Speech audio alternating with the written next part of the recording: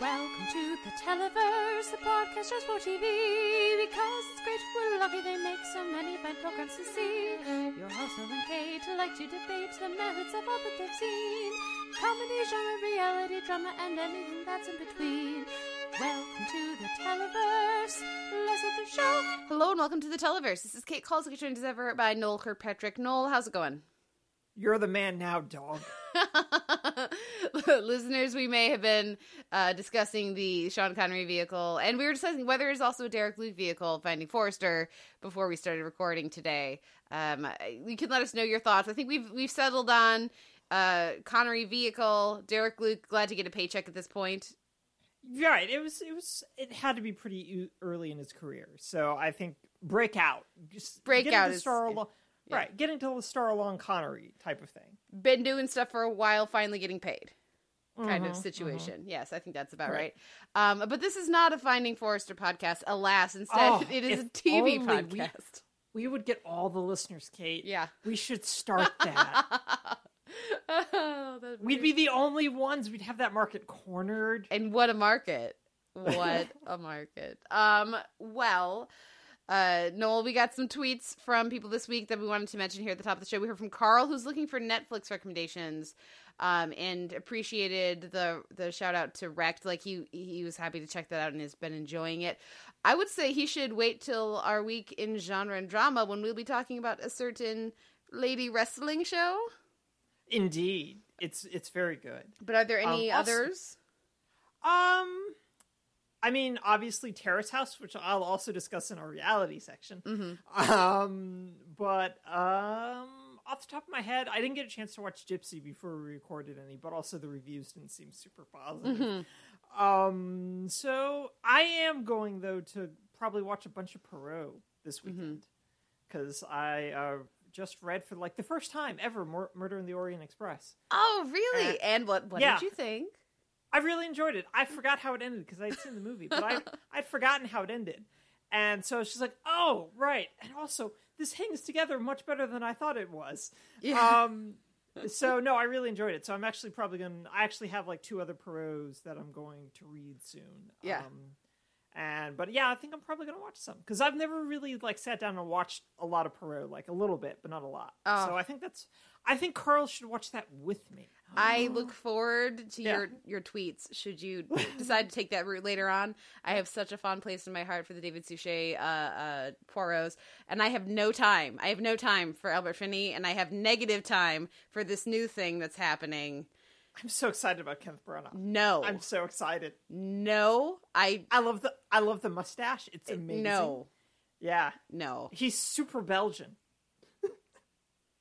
No, I have strong feelings. I saw the trailer when I went to see Wonder Woman, and I was there for some of it. I was like, okay, interesting. I mean, why again? But okay, whatever. I liked some of the casting, and then we got to the shot of him, and I was like, no, dude, no, Branagh, you do not have to play everything. He's so thirsty for a franchise, though. He's so thirsty. He wants a franchise so bad. Jack Reacher didn't pan out. He got kicked off the Thor movies. Dude wants a franchise. No. Not Jack Reacher, Jack Ryan. Jack Ryan didn't pan out. Though I do find it interesting that I'm so much more flexible with Holmes's, though I do not accept Robert Downey Jr. as an answer. But like growing up with the Brent ones, Jeremy Brent ones. Right, and to me, that's like the only acceptable answer. See, but I enjoy many different versions of it. The early part of the Benedict Cumberbatch series, which is, being kind to the Moffat series if you want to be a little less. And of course, obviously, we're fans of Elementary here, and I've seen many, many versions of Holmes, and I can usually appreciate the different performances as long as there's something there to really, like a take that the actor's doing. But with Poirot, I'm like, no Albert Finney. Maybe I would like that one in the movie now if I watched it now that I know who Albert Finney is, but I was just like, sure. You aren't David Suchet when I was younger. Well, which is a mean thing to say to Albert Finney. He's kind of he's doing okay, Albert Finney. Yeah. He's like, it's pretty good. We've gone down a rabbit hole here. We have. I apologize for that. But do you have any recommendations for Carl? Well, what I said to Carl was that maybe check out Chewing Gum, which, spoiler alert, may be popping up on the Televerse later this summer as something we discuss. And then he would be, getting ready for a future segment. That's a good idea. And also, we never announced these segments in advance. So, hey, everyone. Like maybe. I said, spoiler alert, maybe catch up with that show. We also heard from Brandy, who thanked us for recommending Independent Lens. And so let us know, Brandy, what you think of Real Boy when you get a chance to actually watch it. And I also wanted to say thank you to Ad Bad for the Fish and Flork Association for some love on Twitter, which we really appreciate. It's like, oh, they're listening. You listen to us. You really listen to us. Well, I don't know how much they really listen to us. Right. I mean, I'm hoping that they use the chapter feed and just skip around. That's what I would do, frankly. But right. But anyway. Also be sure to listen to our Squarespace ads. Yes, those ads we definitely have. We have some sad TV news this week. The Carmichael show was canceled, and I found this out because you told me, because I was watching Glow, so I have not been on Twitter. Hopefully there's been a very strong response. Well, I just saw my friend, whatchamacallit, retweet it, and I was just like, oh, okay. And apparently, like, it was a combination of Gerard Carmichael was like saying he was ready to leave. Mm-hmm. So the show, NBC just went, oh, okay, well, fair enough. It's the Carmichael show. Can't really get another Carmichael to be on the show. Yeah. So he exited and NBC just went, bye. Yeah. Well, I mean, like, you can't make the Carmichael, like you're saying, you can't make it without Gerard Carmichael. It's disappointing. We'll talk more about their episode later this week in comedy, later in the podcast. But it what else are you going to do? So I can retract my bad feelings towards NBC then, because it sounds like it's not really on them. Yeah, I think most of it was on Carmichael being ready to move on to other projects. And fair enough. Right. And I mean, a lot of it, I imagine, also boiled down to maybe like 20th Century Fox going, you're not making any money for us. We appreciate this, but so who knows? But yeah, it sounds like he's ready to go on for other projects now. So. Yeah. Well, we will be getting, though, a TV movie for Sense8, a la their Christmas special, so like a 2-hour movie for them, which should wrap up any questions and concerns and provide some closure for fans. The letter that got, that they put out on on Twitter, that's the Sense8 Twitter. It was Lana, right? I think so, yes. Yeah. But I saw it being tweeted by the Sense8 account. Right. Very specifically says, and then who knows? But I mean, that just seems kind of like a little mean. Like, it's true. Nobody knows. Maybe all of a sudden the show will become a sensation. It's not going to happen. No, because Netflix is the only place that could afford to pay for this show. Yeah. So I'm very glad that I'm like super over the moon that we're getting another, any amount of this show. But like, let's take advantage of this opportunity to wrap up at least somewhat. Yeah. Like, I don't need closure, but I know there are a lot of people who really would appreciate, a lot of fans who would really appreciate that. Well, I'm actually like curious about this concept of closure because I mean, Netflix hasn't really canceled anything prior to like this year. And I have to imagine that they want as much of a self-contained unit for their original programming as possible. Just to go like, so you can watch all of it and have like a complete experience. Not like you have this random broadcast show that they picked up and licensed. And they're just like, oh, what's next? Well, nothing.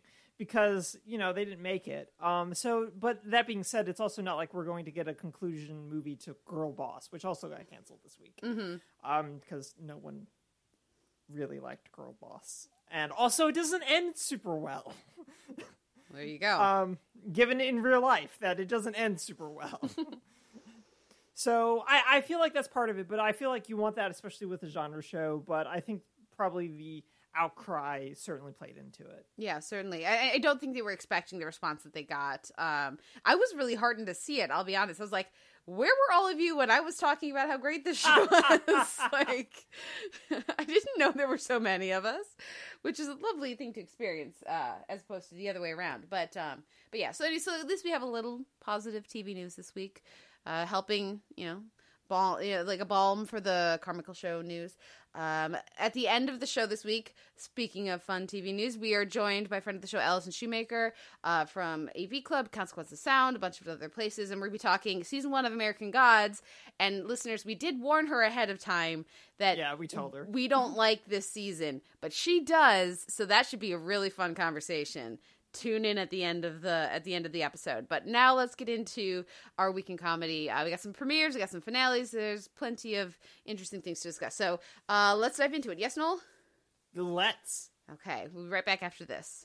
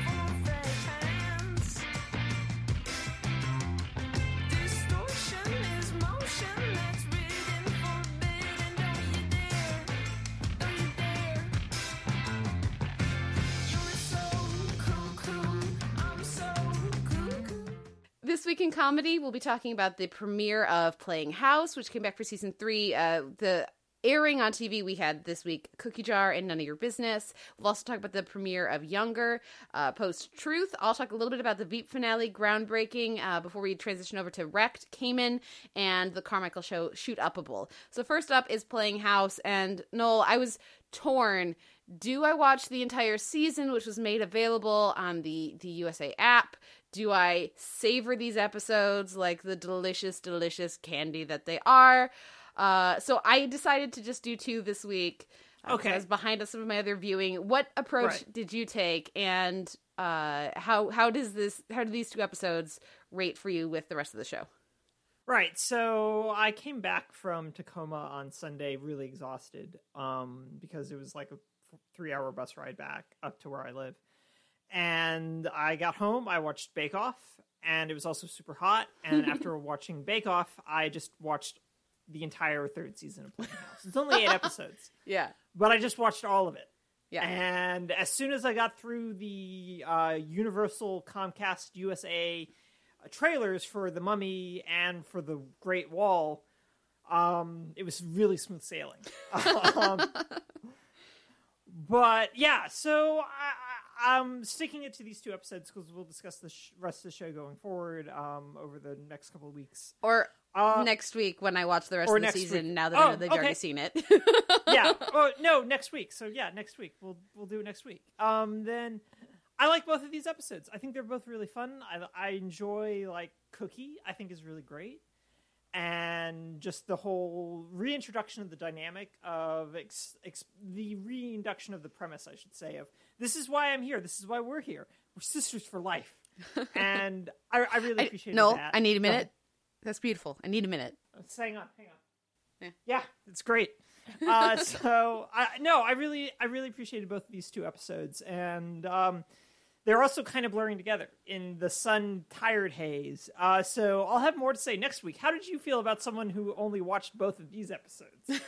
I thought that they were really fun. Like, I'm just so glad to have the show back. I love the dynamic, really of everyone on this show. And, you know, you talking about your experience watching the season, that's what I should have been doing on Monday when I was destroyed from foolishly not wearing sunscreen as I walked around all day Sunday and went to the Pride Parade, and then got back and was like, I'm a little warm, and my family just looked at me and they're like, you're already a lobster.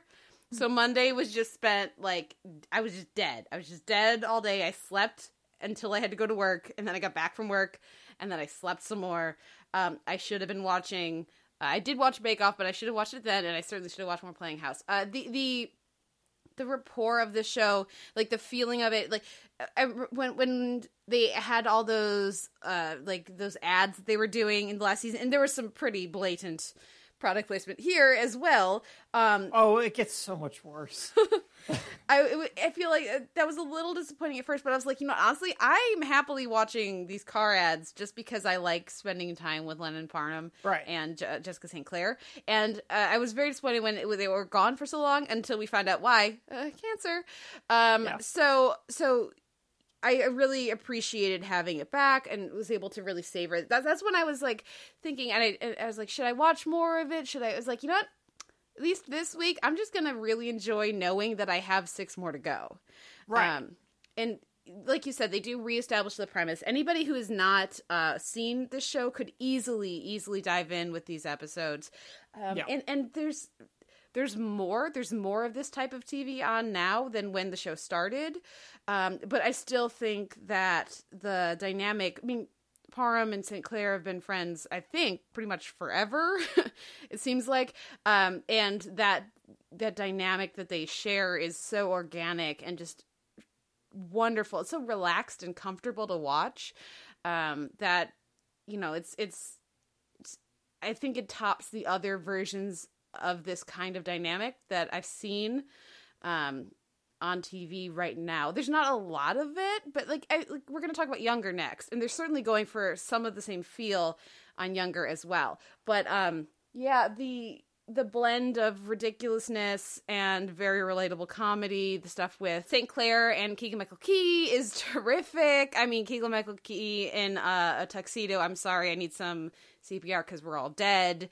It's super cute and fun and just it's popcorn, but I feel like that isn't strong enough praise for it. It's TV, right? Because it's not meaningless. Because it's really easy to watch and it's really fun, but it also fills a need in your TV viewing if you're looking for female relationships. I should specify if you're looking for white female relationships. It's a very white show.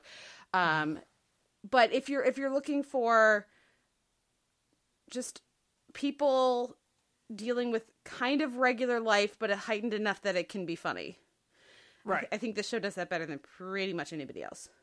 Yeah, and I agree. And even when they draw from real life, they still manage to make it feel kind of fantastical because, Mark's whole dinner that he cooks for Maggie is... I just warmed him a banana.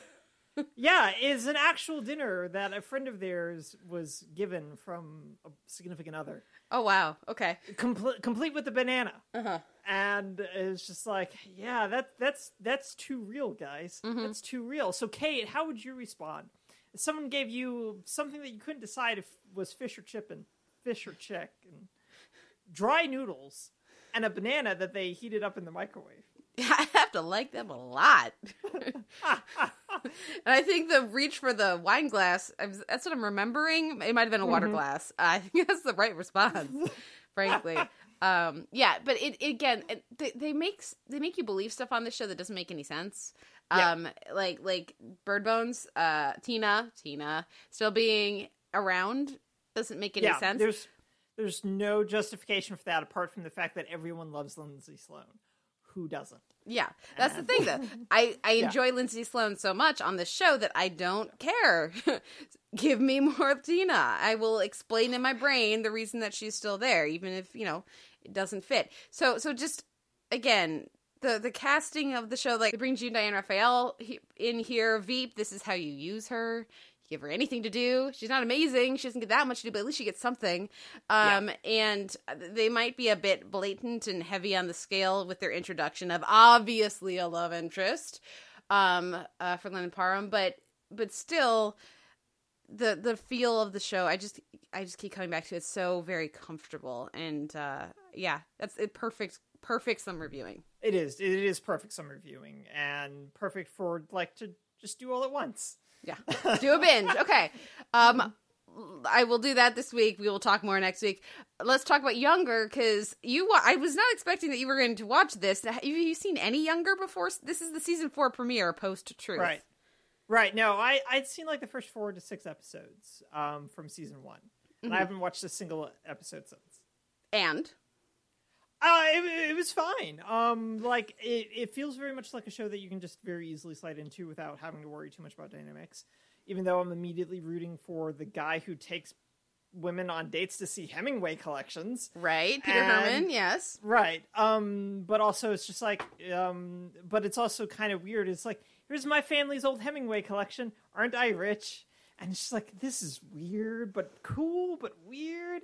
But no, I enjoyed it. And it was fun. But as like someone who has like an actual connection to everything that was happening here, and more than just a surface level understanding of the dynamics and like why it was such a big deal that Hilary Duff's character went to, I'm assuming is the guy who asked her to marry her. Yeah. And she said no, and now Hilary Duff's living with that guy, and that's going to be fun. Yeah, well, no, she didn't have the opportunity to say no because the years of, or seasons, not years, but seasons of UST with her and Hot Boss, who thinks she's much younger and therefore is trying to fight his attraction to her, but actually they're the same age and are clearly being designed to be perfect for each other, boiled over into a kiss that about to propose guy saw as he was headed back, and then she goes into the room, and he went to get ice, and there's "Marry Me" on the bed. So like, he didn't even get the chance to propose because he did, but she didn't. Wait, does he know how old she is? Yes. Okay. He knows that right away from the show, and that's part of the tension. If you're a fan of shipping, as we all know that I am in the right circumstances, he's the young guy. He's like 26, 27 or something. Yeah. So in some ways completely not a good fit, but in other ways a wonderful fit, and he knows the truth and accepts her for that. Whereas Herman, I don't remember the character's name, but the actor is Peter Herman, thinks that she's in her 20s, and therefore, you know, I would love if the show would actually have him find out, and then he was less attracted to her, at least for a little bit. Like, that would be a wonderful thing for them to do, but I don't think they're going to do that. He's too obviously long-term for the show to do that. But anyways. Hey, Kristen Chenoweth's trying to steal him away. Oh, my. Well, how did you feel about their blatant Kellyanne Conway approach? Well, not being familiar with the show, I thought it was really weird that they decided to do Kellyanne Conway, but I also went, no one is better suited to play a weird, exaggerated version of Kellyanne Conway than Kristen Chenoweth. Yeah. So I appreciated the casting, but it was still kind of weird that we just kind of had this section in here, even if it sort of made a degree of thematic sense of like, the fact that she's just been lying all this time to all these people. And it's just like, no, it's not a lie. It's lie from a certain perspective and post-truth. And yeah, exactly. I was just ahead of the curve, everyone. Also, just you say years and you corrected yourself to say seasons. So how much of a time frame are we talking about? I'm not exactly sure. Long enough that it doesn't seem crazy entirely for Josh to propose, but it is in real life. But like in TV time, it's not that crazy. Okay. So a span of months to years, long enough for Hilary Duff's fiance, horrible, terrible fiance, to try to blackmail Liza, and then something happens that I don't spoil for you. That's super funny.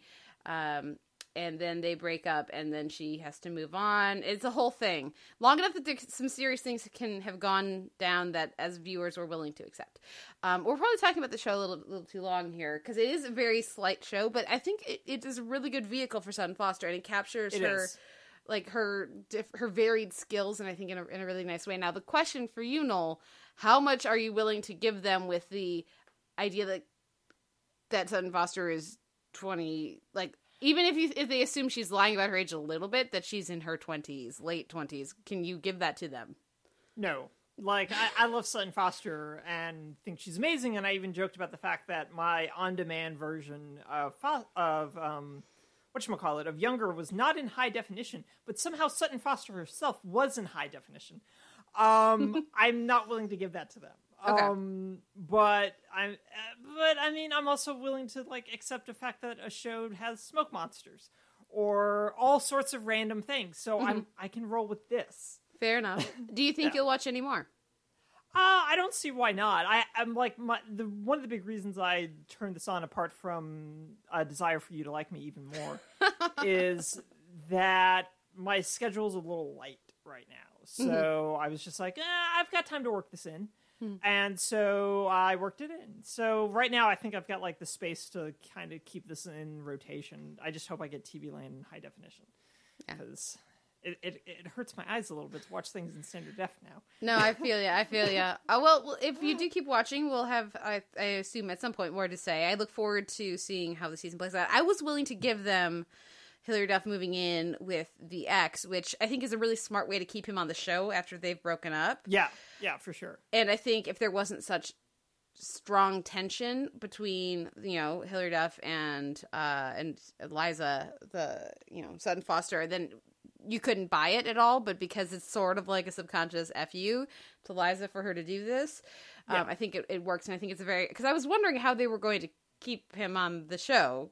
I think that works really well. So we'll see how the rest of the season plays out. But I know it's certainly a show that I really enjoy. And I do think it's in that kind of playing house vein, though a bit more heightened in Screwball and, not more Screwball, but... No, not more Screwball, but definitely more heightened. And it's a little more realistic insofar as, like, it's a kind of not a great part of New York that these people live in. Whereas Playing House is a adjacent to Stars Hollow, idyllic sort of space. Inside a magazine is what it is. Right. It's very much inside a magazine. Yeah. Well, let's move on to the next show, which is Veep, and they had their season 6 finale, groundbreaking, and you can see my review over at the AV Club. I was not a big fan of this finale, while fully acknowledging that I'm sure most fans of the show are.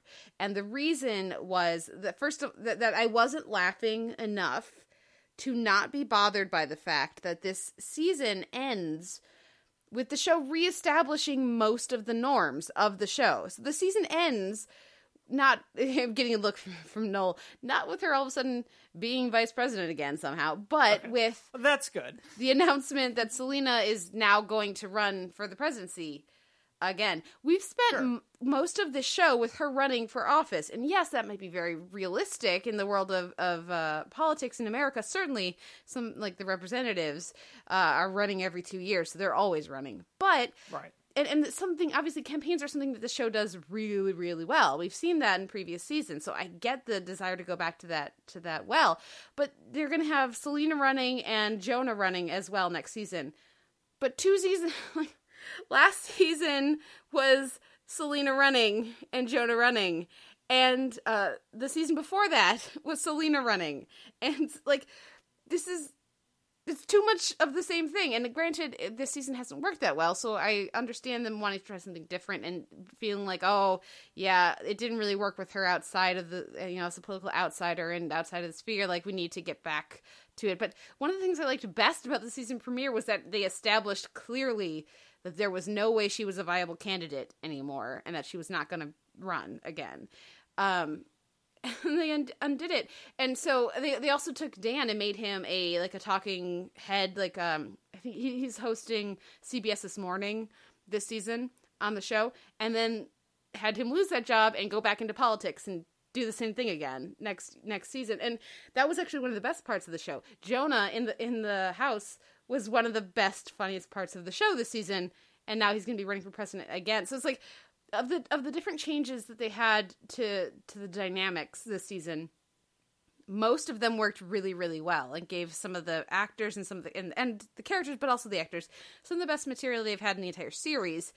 And then they didn't know what to do with Selena out of office. So you didn't need to change all the other stuff to fix the stuff with Selena. And it was just really frustrating for me to watch, because we're supposed to buy that, like, they have a lot of jokes at the expense of the characters' intelligence and their like the decisions that we know that they would make. They are bringing Brian Husky on, it appears, into a much larger role next season, which is wonderful because he's very, very funny and he's always terrific on the show, and more Brian Husky on my TV is going to be a good thing. But they want me to believe that this journalist he's a career journalist, he's gotten he has a really great reputation. He just had this huge piece that this scoop that got him a lot of cred as a journalist, and he's throwing all that away to be the new, like, spokesperson for Selena's bid to be president again, I don't buy it for a second. You have to completely sacrifice everything you understand about the character to go with it. And yes, it's funny, but if I'm laughing at this character as opposed to with the dynamics you've established, that's going to get hollow really, really soon. You're running out of things that you can rely on. And there's too much of that in this finale. It was really frustrating to me because I was like, yes, this is very funny. You've shown over the past 6 seasons that you are a very funny show, often one of the funniest and best in a given year of TV. But I really worry that they're cannibalizing their characters and their story plots for easy and disappointingly broad and obvious humor instead of, maintaining the balancing act, albeit a tricky one, of being satire and being political commentary and also being ridiculous silly humor and also being character work. They have done all of that, and they did that all in season 5, which was run by the same showrunner that is doing season 6, but not the earlier seasons of the show. So it's just such a dichotomy for me between the first Mandel season and this current season. So I was very frustrated with this finale, and I'm glad that at least while I was checking them out, the commenters over at AV Club were being rather kind to me. I was expecting to get a lot of hate from people, but mostly I think they were pretty chill. They're like, I disagree, but okay, whatever. I can see what she's saying. Or I disagree, but let's not be a jerk about it to the reviewer, which is nice to see. So thank you, commenters, if any of you are listening. It's just, what do you do when your show should have ended in season 5 from like a idealized world scenario where there aren't hundreds of jobs on the line and lots and lots and lots of money? Right. I don't know the answer to that question aside from sliding over a napkin to you that says, let Meyer be Meyer. But that sounds like a terrible idea, letting Selena be herself, just based on everything. Well, and they just made her a much worse version of herself this season, and I kept waiting for that to become a more direct, clear, like something that is made text rather than subtext, based on the fact that she's out of power now, and so this this broader, worse version of herself is a response to that, but then they never developed it into anything that felt... and it's been an off season. They've bungled things that they would have nailed in previous seasons. Where I'm still laughing. That's the trouble. Yeah. It's still very funny, but I know that they can do better. Right. So I guess my question becomes: do you want the show to end after this season? Well, do you think it should? I thought it should have ended last season, but right. I think if they had ended last season, that was a perfect finale for them to end on. I was I was literally watching the finale last year going, well, this show's over.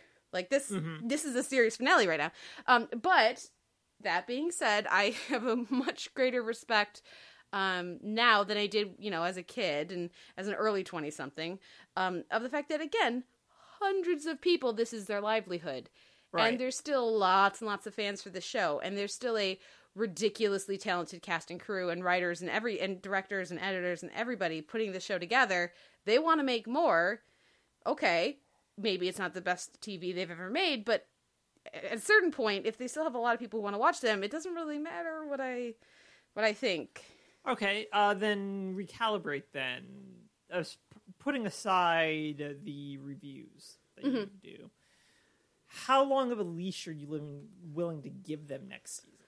Oh, if I wasn't reviewing it, I don't know that I would still be watching it. Okay. Like, probably like I would binge a bunch of them, but I certainly would not. They would not be appointment viewing for me anymore. It would not be like, oh, I better make sure I watch Veep. It would be, oh yeah, that's right. When's the last one I caught? I think there might be a few more, and then I'd watch several, and I would laugh, and it would be fun. But it was appointment viewing, like in a way that if I wasn't reviewing it, I still would have been waiting with bated breath to watch it last season. And this season, after just a few episodes, I was like, ooh, it's still very funny, but when are they going to make the show that I know that they can make? Right. And I don't have an answer for that. I was just curious. Yeah. No, it's an excellent question. And if there are any viewers listening, I would appreciate your thoughts. So reach out, let me know, because I've been very puzzled by this. This is the kind of bump you expect when a show like Veep, as specific as Veep, changes showrunners. You don't expect it a season after the new showrunner has established that they are very good at what they do. So it's it's a little confusing to me. Let's move on though to our next show because I need to have something to drink here and let you talk. Talk to me about Wrecked and Cayman. Right, so Cayman involved a little more exploration with the pirate dynamics. Not a huge exploration, but a little bit. Mostly, though, we learned that everyone wanted to know what happened on Game of Thrones, except for the people who wanted to know what happened on Ballers. The person, let's be honest. The person. And to which we all kind of went, wait, Ballers is having a moment, and this is weird. Because Like, Elizabeth Ward, yeah. name drops Ballers on Samantha Bee this week, and it was very weird for that to happen. On the same week that Wrecked just went, Ballers was a great show, and then everyone going, but Game of Thrones, everyone. Is, by the way, still going. Is still going. And so it was the kind of like silly sort of stranded pop culture stuff that the show did well in season 1, like with, well, we're gonna die maybe, we should really watch Selma before we die. But we also have, what was the other one? Dumb and Dumberer? Like 2 or 3. Right, it was Dumb and it was one of the Dumb and Dumbers, but not the other Dumb and Dumber without Jim Carrey and Jeff Daniels that they did. It was direct one.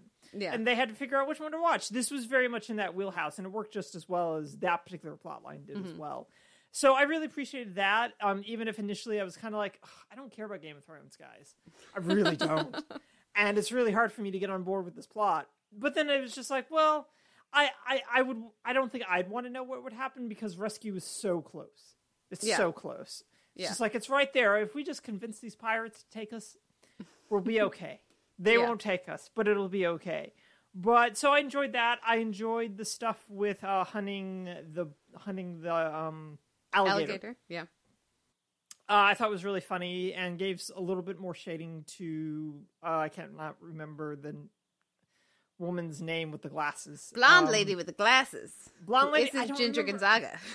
Yeah, I don't remember any of these characters' name, and that's not a great thing. But that's also just because I don't really remember anyone's name on this show. This is not a show that is asking you to remember anybody's name. Though I did remember Karen. Well, they also say it like 8 times. That helps. But yeah, so I enjoyed the little bit that we got with them and with the lullaby and the pirate queen. And yeah, it was I think this was a much better episode than like the previous 2. Just that dynamics had been established, so they were able to get kind of back into a wheelhouse. Though it did remind me that I wanted to know what happened to that poor woman on the raft. She's gonna be back, I would assume. Yeah, I would assume. How did you feel about it? Well, I thought it was good, and I was so glad they didn't go into a flashback. I thought when she's like, "Who even are you? Like, what kind of person?" I was like waiting for them to cut to a flashback because that was the perfect moment. And then and instead they didn't, and they played it for laughs. And well done, editors and writers. But I thought like the Game of Thrones stuff I thought was terrific, and like I loved the transition from what's happening in the world to like, oh god, well, Syria and Ukraine. And don't get me started on Ukraine. Do you think they know about the election? But depending on how long they've been on the island. But that was really fun. The pivot over to Game of Thrones was very relatable.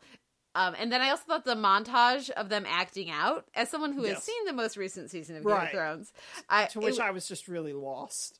Oh yeah, no, I was like, oh, yep, there's that thing, and then that thing, and they probably just found out about, given the reactions. So I thought that they played that very well. The narration and the miming and everything was appropriate and super fun. So yeah, this was more my speed for the show. This is the version of Wrecked that I appreciate the most, I would say. But yeah, it was fun, and it was nice that they changed up. Like they had the 3 kind of things. The balance was good between the different sections and the dramatic and not. I would have liked them to not play up the rapey vibes so much with Rhys Darby because I don't think that's funny. But they really backpedaled on that at the end. And that's about all I got for Wrecked. Any thoughts on that? No, let's move up to one of our last discussions of the Carmichael show. Tears. Okay, well, this was Shoot Upable, and oh dear lord, I'm so glad that they bumped this a week. or two, when this was, listeners, this episode was supposed to air like the day of or right after the shooting of the Republican Congress people at the baseball practice, and apparently there was another mass shooting that day as well, which I didn't even know about. Yeah, UPS store or something like that. Yeah, America. Yeah. I like that this was at Gerard and Maxine's place. I think that was key. I liked the different like the way that they talked about the different dynamics. I thought that it would have been nice for, like, I think Maxine was a little too completely right in the way it was written and also played. But I thought the whole thing was very well handled. I liked, it's Carlos something is the cop, the actor who plays the cop, who, right, and it's just like super recognizable. And he's just like, why are you here as the cop?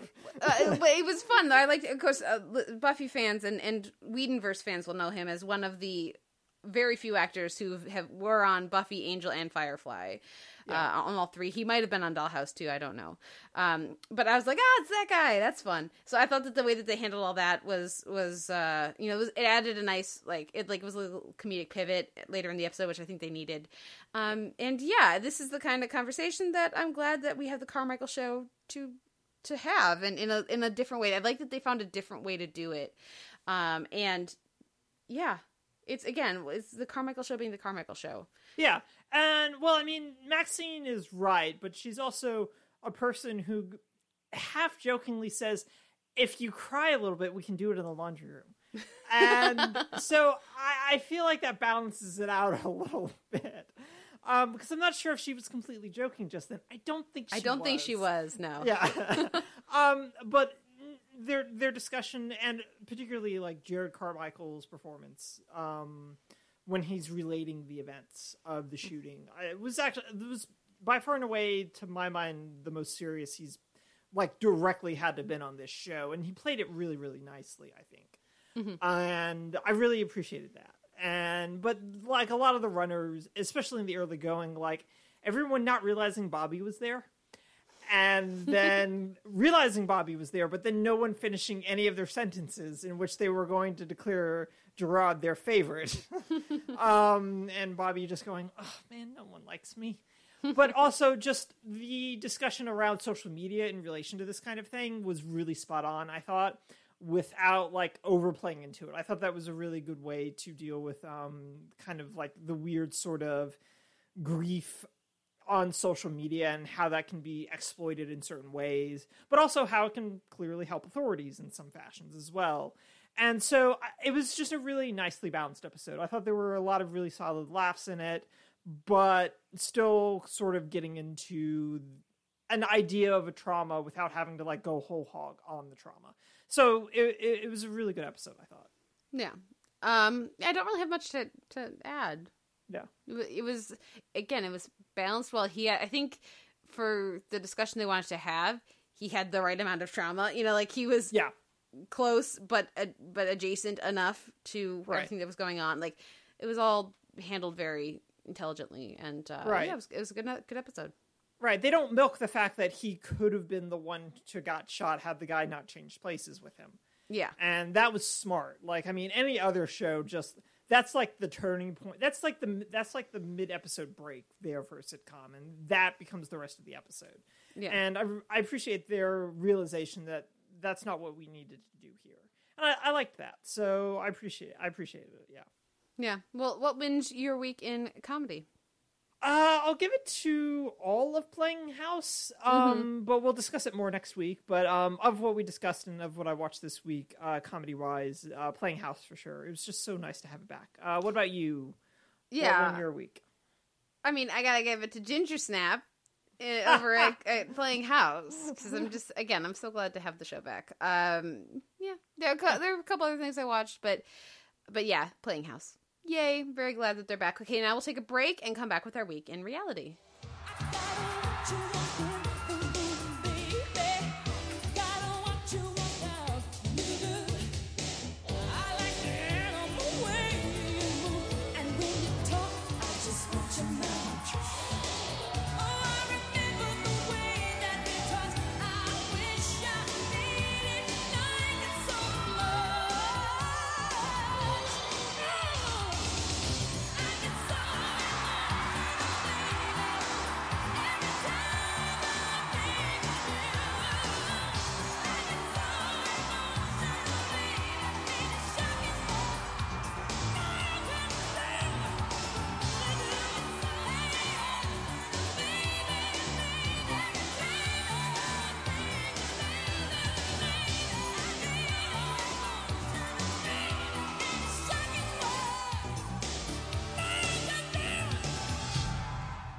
This week in reality, Noel will catch all of us up on Terrace House. And Noel, I wait with an eager anticipation.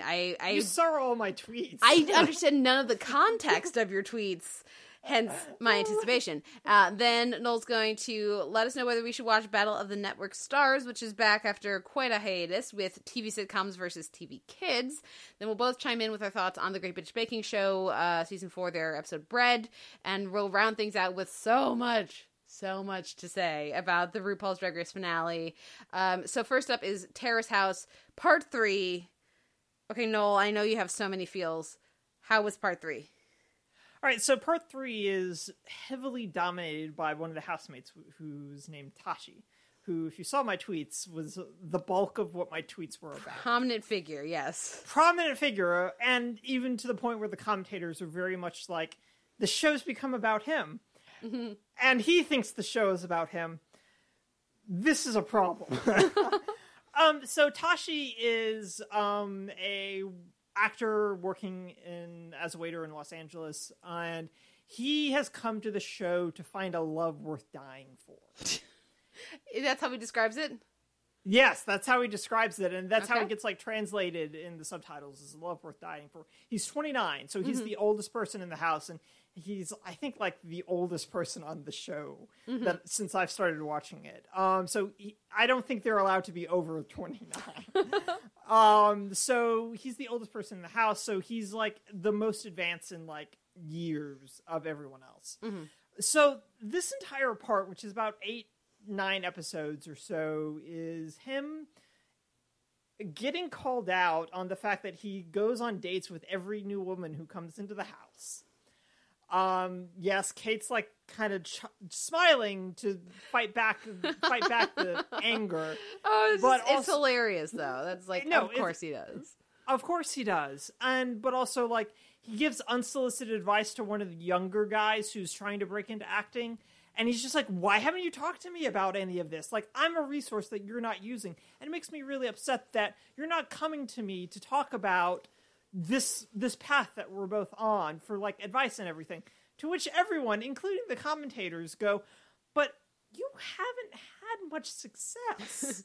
Alexis Michelle, what's that you say?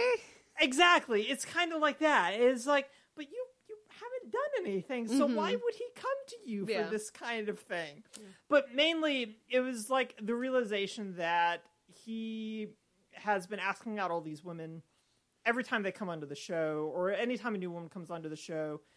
And it's just they started finally comparing notes for some reason, or at least we were starting to see them compare notes. And one of the new women who came on, Sherry, comes on and just basically lays into him. And it's just so you've gone out with all three of us. You didn't do a follow-up explanation with either of these two women? Yeah. And that's kind of weird, buddy. And it's not okay. And it gets he apologizes, but later on in the episode, he's talking with the two other guys in the house, and they're just yeah, that's weird, right? I mean, you shouldn't have to be expected to do that. You can't know your feelings after one date, man. Mm-hmm. And I'm just oh no. Oh no. And all the women have gone to go watch a movie downstairs, and I'm just oh no. No. So now I'm just hoping Tashi leaves soon. Mm-hmm. Because my two other the two other original folks who came in when this season first started, Avian and Yua, have both left. They left in the middle of this part, or towards the end of this part rather. And Avian I loved. She was great. She was very no nonsense, even though her taste in men kind of questionable. As Yua just seems a little immature for her to a certain degree. She's 26, he's 19, and you can kind of tell emotional development sort of thing, a little disconnect. But she did what she wanted to do on the show, which was help her get exposure to launch a swimwear brand that she was going to do. No one comes on this show unless they're looking to launch a particular type of thing, which is, I think, fine, but it's whatever. But once they do it, they typically leave. And so they both left at the same time because they're still in a relationship. And so now I'm just oh, I really want some other people to leave. So we can get some new folks. Yeah. But I want Tashi to leave first.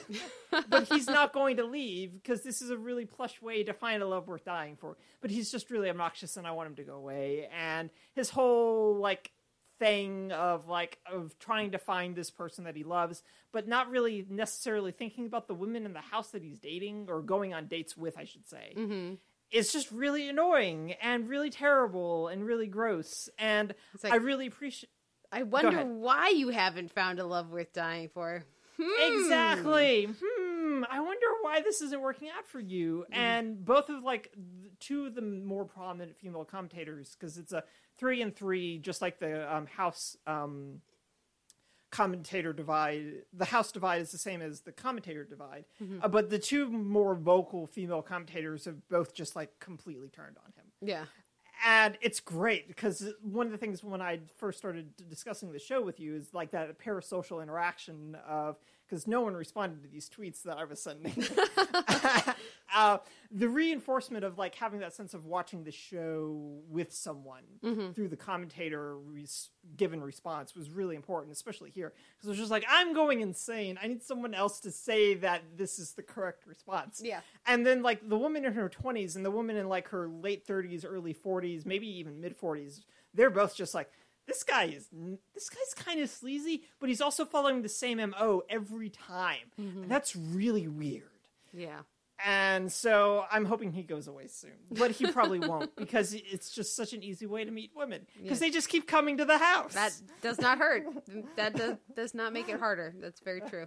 Yeah. Interesting. Okay. Well, what about a Battle of the Network Stars? Would they benefit from a similar commentary panel? They would benefit from an audience watching these celebrities do this shit. Oh. Yeah, because it's really super dead energy-wise. Mm-hmm. So this one had a couple of old television stars, so Dave Coulier, Bronson Pinchot from Perfect Strangers, Balky. Yeah. There's 5 Dance of Joy jokes, and they were over by the second one. And then some of the television kids, so one of the kids from Modern Family, one of the kids from the Goldbergs, and then one of the women from Facts of Life. And so a decent mix of people, and that's what they're going to be doing this season, is a mix of old and young type of folks. That seems like a good call. Which is a good call to make, because otherwise you wouldn't get enough participant from current network people to come on the show. Yeah. But it's just super low energy. It's kind of fun to watch these folks do various activities. Joey Lawrence is apparently really bad at basketball and also throwing a softball. Who knew? But Dave Coulier, 5 out of 25 shots on basketball, kicking Joey Lawrence's butt from the free throw line. Yeah. And Kate's just making a face of okay. Yeah.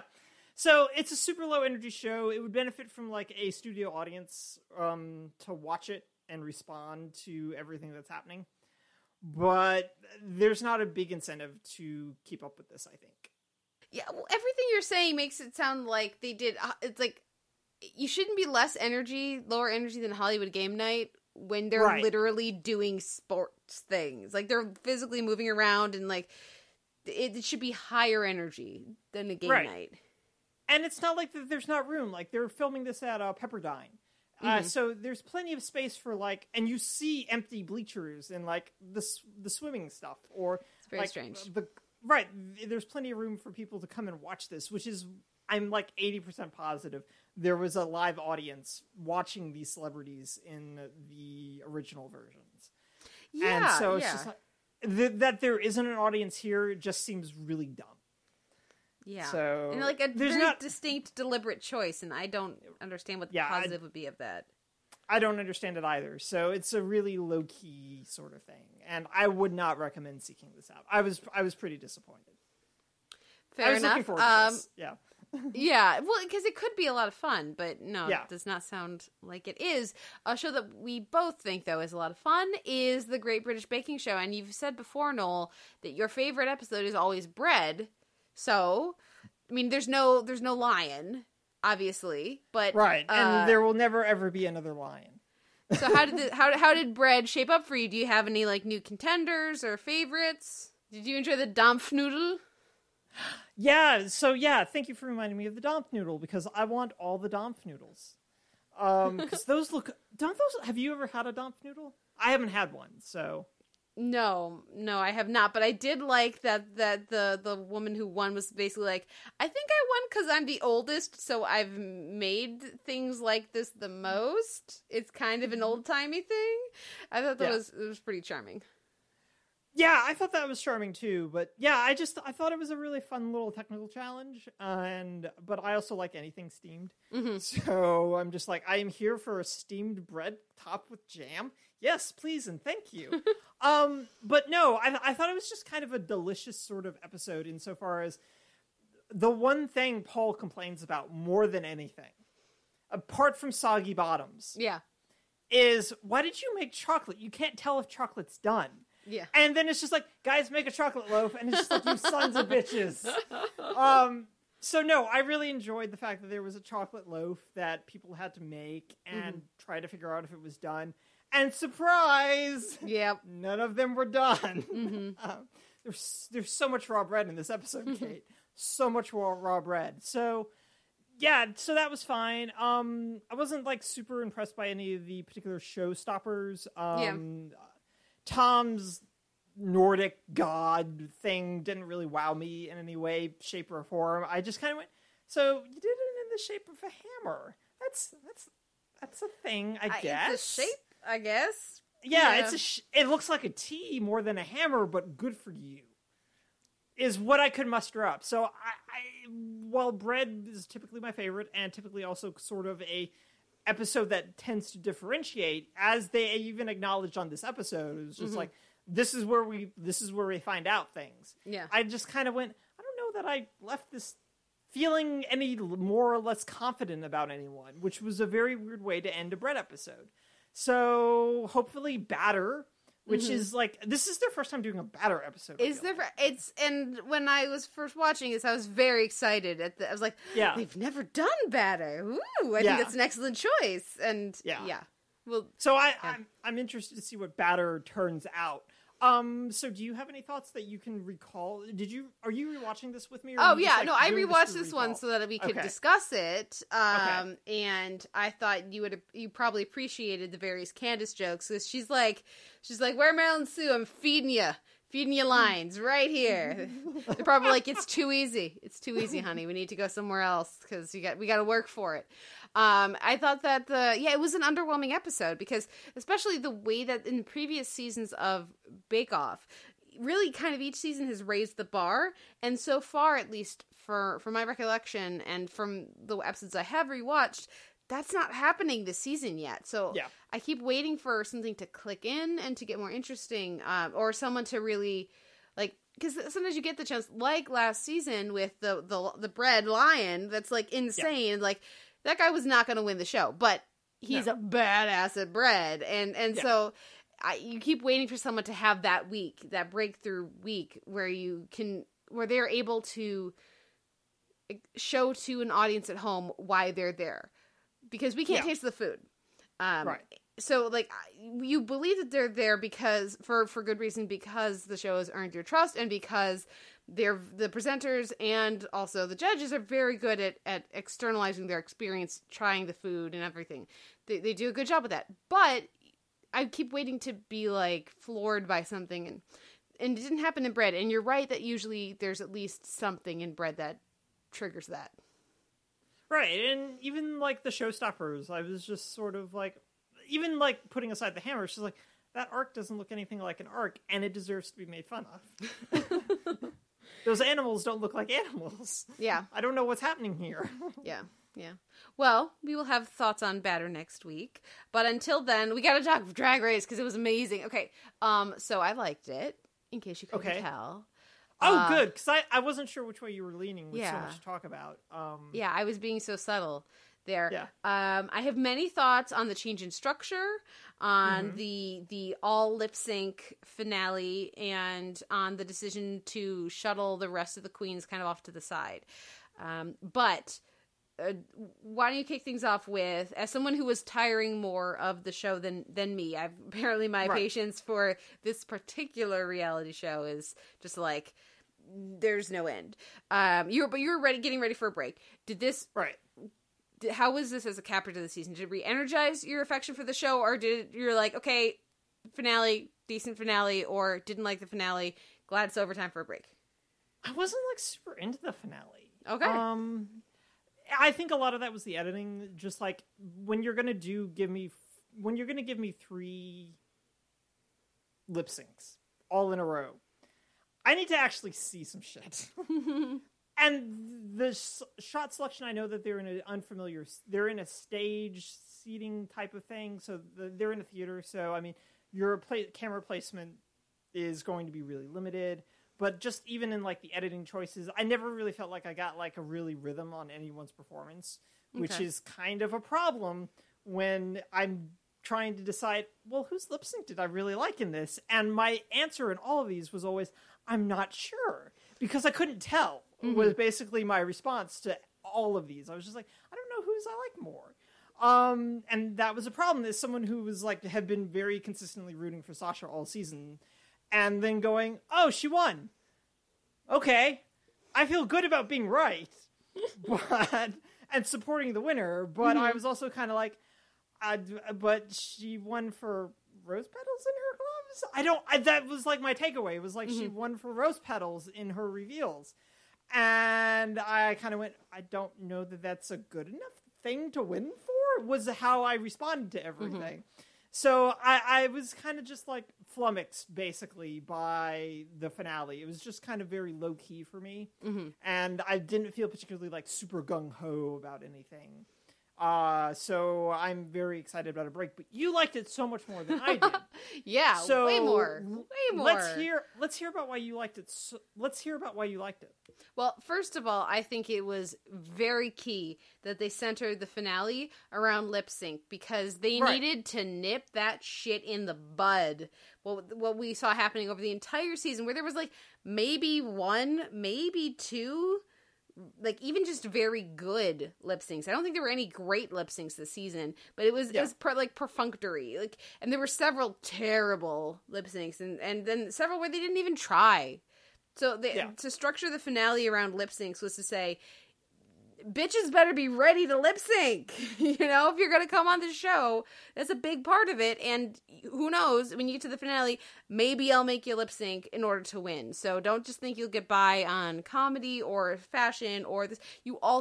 This is part of what you're signing up for. So I thought that was very smart for the longevity of the show as well. And as a message to the other queens, sort of like what's going to happen with Brexit. It's like, oh, you want to leave? Okay, let's make sure everybody else here learns a lesson. Now, with the specific, and I think because they were doing that forced them to sort of have all the other queens not get like their moment in the finale like they have in the past. But I think that worked better, and because the reunion episode was so fun, it worked. The one-on-one talks I thought worked well. I thought the looks were fantastic. All the different outfits and everything, and the hair and makeup too. And that's interesting to me that the lip syncs didn't really grab you the way that strongly, because for me they definitely did. I thought that Trinity was bringing it in the first, but then she peaked too soon and it was too much of the same, whereas Peppermint crafted more of a narrative and did this awesome reveal to a really unfortunate like, if it had just been shorter, not like, it was like you went from the cuter dress to the less cute dress. That's never how a reveal should work, Peppermint. And like the hair, the wig I thought worked really well, because, as anyone who's watched any amount of TV knows, what's the thing that TV characters do after a significant breakup? Chop off their hair. Right? Yeah. So, like, I thought that was, and Peppermint was fierce. She looked fierce with that, especially at the end close-up, when they did that, like, close-up of her, she was, like, adjusting her hair, whatever. I was like, boom, you nailed it. It was terrific, because I was a little unsold, but then that close-up, she was, like, serving it to the camera. But I did think that I kept waiting for her to do another pull-off and get rid of that, really, because the style of the second skirt, did not match the song at all. But it was a flawless reveal, and I will give her that. The timing and the delivery. So I was down with Peppermint winning, and it was such an upset that for me, it really energized that the first part of the finale. Then Sasha and Shay, I thought that Shay kind of let Sasha have it. Yeah. You know, like if I think, and Sasha hasn't been Shay hasn't been great at lip syncs all season. She's been like serviceable at lip syncs. And the rose petal thing I thought was really lovely and fit the song really nicely. I thought she timed it very well. I thought Sasha emoted very well, and again, sort of like Peppermint, did a distinct narrative throughout. And then going to the reveal of the rose petals under the wig, which, just think about the specifics of that for a moment. Right. How do you just technically get that to work where you're not like, because it's hot up there. How are you not like sweating and the rose petals are all like sticky and like, even just on a technical level, I can appreciate that, but also because it is her signature look. And so I at first was like, oh, it's so cool that she's going to do lip sync with a wig, because she like never does that. That's really neat, and I like to see her stretching. And then she's like, ha, reveal. It's part of the progression to who I am now. I'm telling a whole story with this. And so for me, that really worked. And if Shay had been, and this is something they talked about on the Pop Style Opinion Fest, which is, of course, the Tom and Lorenzo podcast, which is fabulous. Anybody who enjoys Drag Race should go check it out and listen to that podcast. As if anybody who listens to that, like us, isn't already listening to them, but right, just in case. But I thought that it was really effective. If she had been, because we saw in 2 episodes ago, she can do like a triple or quadruple pirouette, and she didn't do any of that. It's like, yeah. you're the queen who can dance, who's still there, and it's Whitney Houston. Why aren't you dancing? Come on. So for me, that the combination of the emotional journey that Sasha took people on, and Shay just getting stuck and not delivering what we know that she can, and not surprising us with things we didn't know that she could do, made that a clear winner to me. And then in the end, just design wise, how did you not like to go like that white look from Sasha with the bright red lips? And the dig at Valentina, right? With the mask that then comes off. And she's just like, she's not moving. She knows she can't really dance. So instead she's just like, I'm going to stand there and just point at my lips. You know, like I thought that was so smart and it was so dramatic. And when it played to Sasha's strengths in a really smart way. So I was super invested, and I thought Peppermint did a good job. But I think that Sasha just, like, as soon as you saw the look, Sasha came out and you're like, well, she's going to win. No, I had the same thought that she was going to win as soon as like that breakaway veil thing that she had, or alien veil, I think is probably the best way to describe it. Given I've heard spikes. Mouth of Sauron, you know. Also a good choice. Yeah. Given the spikes on the dress, it was really clear like she knew what she was going to do with this, and it worked really well. It's just I couldn't. The degree that you're finding all these layers in it, I couldn't like get past like the editing of these things to find that stuff. Even if like in hindsight, like your description of everything, especially regarding Sasha's journey, I think is a little of a stretch for me anyway. Yeah. But because it doesn't really tie in with like why there are rose petals in her gloves. It doesn't tie together.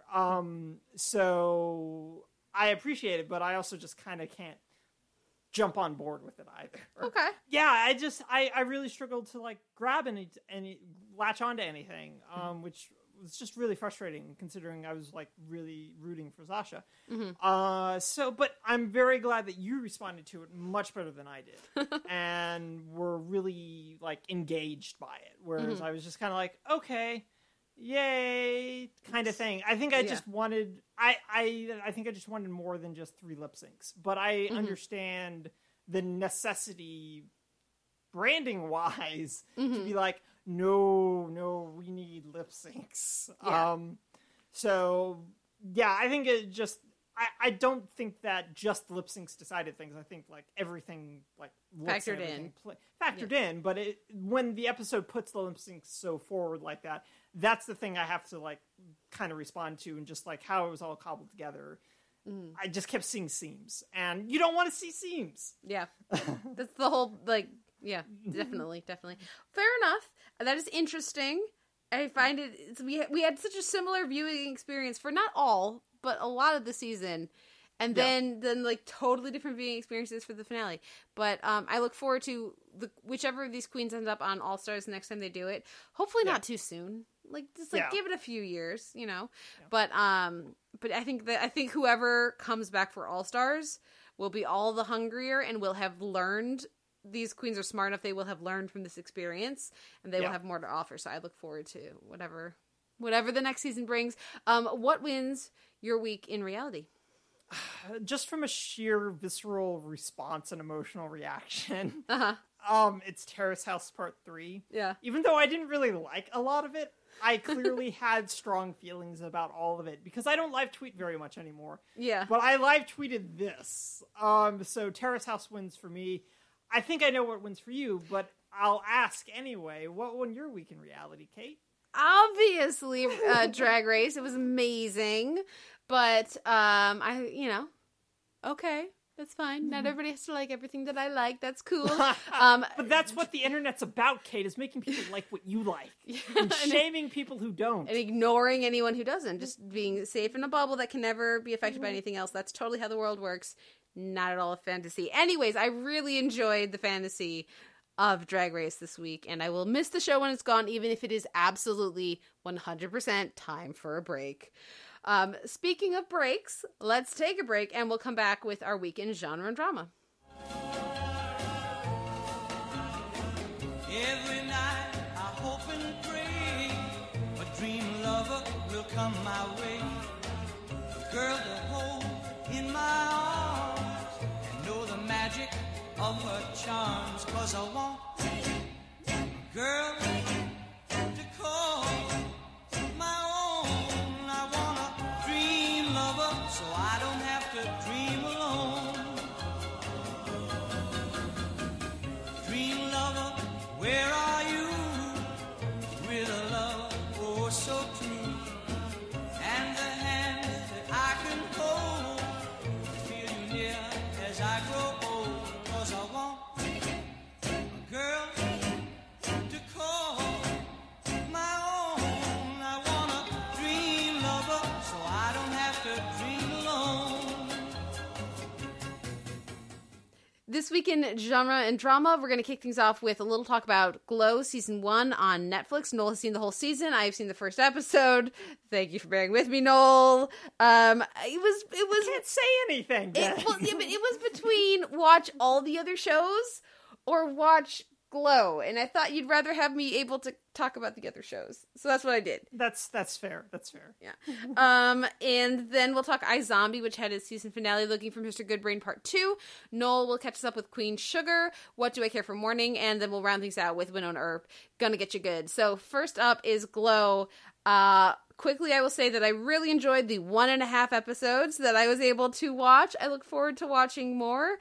And I don't have much more to contribute other than the aesthetics are all terrific. And I'm so glad that the show doesn't seem to be structured so much to be like, let's leer at lady wrestlers. There's more of that than I would like, but it's less about let's leer at lady wrestlers, and it's more like let's look at this very strange subculture, very specific subculture from a very specific time, and have some fun with it. So what did you think of Glow, and how quickly do I need to watch the rest of the season? As in, can I finish it tomorrow, and that's okay? You can finish it tomorrow, and that's okay. Okay. No, I really liked it. I think it's a really solid show. It doesn't like really set my world on fire or anything. But any show that's got like Allison Brie and has Betty Gilpin is already like streets ahead of most other shows. But so there's a really solid balance between comedy and drama in Glow.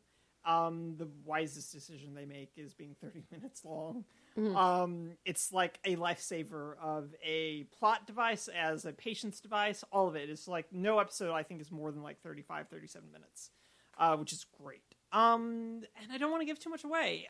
There's you've got some fun surprises, including like Chris Lowell shows up, and he's very good. The show lightly investigates some of the racism that's built into wrestling in the 1980s.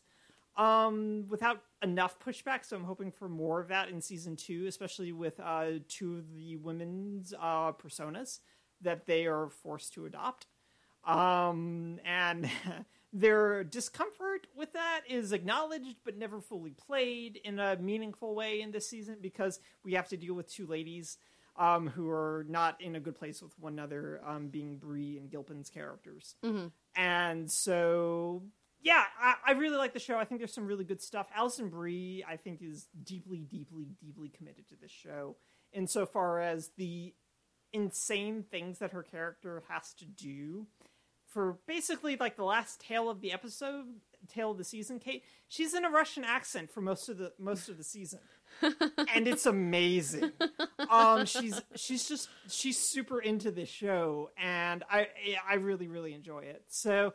I look forward to hearing what you feel about it later, and we can maybe discuss it again next week after you've watched everything. Yeah. But there's some really good stuff. I think my only big thing with the show is and I should preface this by saying that I have had no exposure to him prior to this, really. Mm-hmm. I just don't understand Mark Maron. Okay. And so, like, I've never listened to his podcast. I know, like, very little about him. But nothing that he's doing in this is really working for me or feels particularly unique.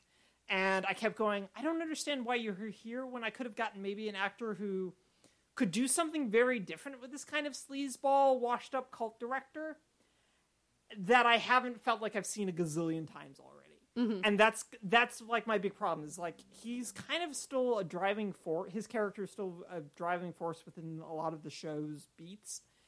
And I never feel anything particularly fresh or new with any of this, whereas the rest of the show feels pretty good to me. But him, I'm just like going, is he in this scene? Okay, I can get through this because he's competent, but I don't want competent, basically. Mm-hmm. I'd like something new and fresh with this particular character type. And I don't get that from him, but I also don't know him well enough to go anything about this. So this is really my first exposure to Maron in any significant capacity. Beyond knowing that Obama was on his podcast. It's interesting because he's getting a lot of praise for his performance here and also for the casting of him. And I was watching the first episode and a half or 2/3, well, which I'll talk about in a moment, and going like, okay, he's doing the Maron thing. Like, he's well cast. It fits. He's well cast in this role, but like, people were talking about how amazing he is. That must happen later in the season. Not so much? I guess. Maybe. I don't know. Like, Clearly not, because if it was, you would be responding to it. Right. It just all feels very even, like, it all feels very same to me throughout. Mm-hmm. Even towards the end, where there's a thing that happens, I just kind of go, his response to this is very a thing. And I'm just like, I don't respond to this performance in any way, shape, or form. Okay. And... it's just kind of weird. Yeah. I respond more to Rich Sommer showing up. Yeah. For 3-4 episodes all told across the season. And going, I can understand this. Rich Sommer does good sleaze in a very quiet sort of way, which has always been kind of his thing, even as Harry Crane. Mm-hmm. It was Harry Crane, right? Yeah. Yeah, okay. I was wanting to make sure I didn't get the last name wrong. I knew I had the first name right. So it all kind of works here. But that I understood better than, given that Summer is a much more supporting guest character than Maron, who's in every episode. And I just wanted something different, and I never really responded to him in any way, shape, or form. That I even responded to some of the other women who have significantly less prominent parts in this show. Mm-hmm. That's interesting. And the reason I mentioned the 2/3 of the episode that I've seen is that when you said that the episodes were all about half an hour, I was like, what? And I had to go check the times, and you're absolutely right. When I was watching this, it felt like an hour-long show in a good way. Yeah. Which, in a way, hence my surprise. And that explains why I was able to watch more a significant chunk of the next episode. I was like, oh, I thought I wasn't going to have enough time for that. But because of the way it's paced and structured, and this, you know, like, and it doesn't have the feel of a half-hour show being like, but we're really a drama, but we're a comedy for reals. But, like, we want you to think that we're serious, so we're going to be dramatic. Like, it doesn't have that BS that so many serious half-hour shows can get wrapped up in. And it also doesn't have the fat that comes with a show being an hour that should really be 40. So I was like, it felt like it was like 40, 45 minutes. So that's interesting. And I'll be thinking about that much more specifically as I watch the rest of the season. It makes the fact that I haven't seen more of it all the more egregious. Listeners, it was a very, very busy work week. I look forward to you'll see, Noel, the notes that we have are gonna just like, my initials are gonna be everywhere because I'm gonna have 2 days off in a row. It's very exciting for me. Well, then I'm not going to watch anything next week. Yeah, well, I'm just going to take next week off. Turnabout is fair play, certainly. But anyways, that's such an interesting choice to, you know, to not be a comedy, but to do this runtime. Like, have any of the other dramas really done that on Netflix yet? I kind of wondered about your choice about putting this in drama too, because I feel like it's very straddling the two. In a way, like, I think of the show as much funnier than dramatic. But I also, it was too hot in my office to argue with you about it. Well, based on just the first episode, it's a dramatic first episode. So that's my lack of viewing speaking. Yeah. Well, and no, I think the first couple episodes are much more dramatic than they are funny, but I think the show, as soon as Bree just starts doing a Russian accent for the entire episode, it becomes much more comedically driven. But there's still good stuff to be had across it. So I'm eager for you to watch the rest of this. And now just think about how quickly you can watch the rest of this. Then obviously, if I have not finished it by later this evening, or certainly the beginning of tomorrow, then you'll need to come check for a doppelganger or something. Because I certainly am looking for. I mean, I've watched all of Agents of S.H.I.E.L.D., and there's a whole doppelganger android arc. There you go. The other thing I'll mention is that I feel like we have, to some extent, the ability to go, like, we knew she was awesome back when she was on Elementary, guys. But it's so awesome to see Gilpin getting so much great stuff to do. I didn't know she was on Nurse Jackie for so long. Oh yeah, well I didn't watch Nurse Jackie. So. I didn't watch Nurse Jackie either, so it's kind of like she was on it for, I want to say, like 2 seasons. But I also kind of go, like, while I was watching Glow, I kind of went, oh, this is why we lost her in Elementary. Yeah. Kind of okay with that. Yeah, no, me too. Yeah, definitely. Oh, speaking of, she did a really nice personal essay about I was going to ask you. Did you read that? I haven't had a chance yet. It's super good. You need to read it. Okay. It's in Vanity Fair, I want to say. It's in Vanity Fair or Cosmo. I can't remember which. Yeah. But it's very, very good. And I really enjoyed it. I really liked her description of how super comfortable she was on the set while she was filming this. And also just like a little bit about like her personal journey as an actor is in there. But it's a really, really good essay. I encourage you to seek it out. And I'll send you the link and we can pop it in the show notes. Absolutely. It's really good. Now, we were very positive here on Glow.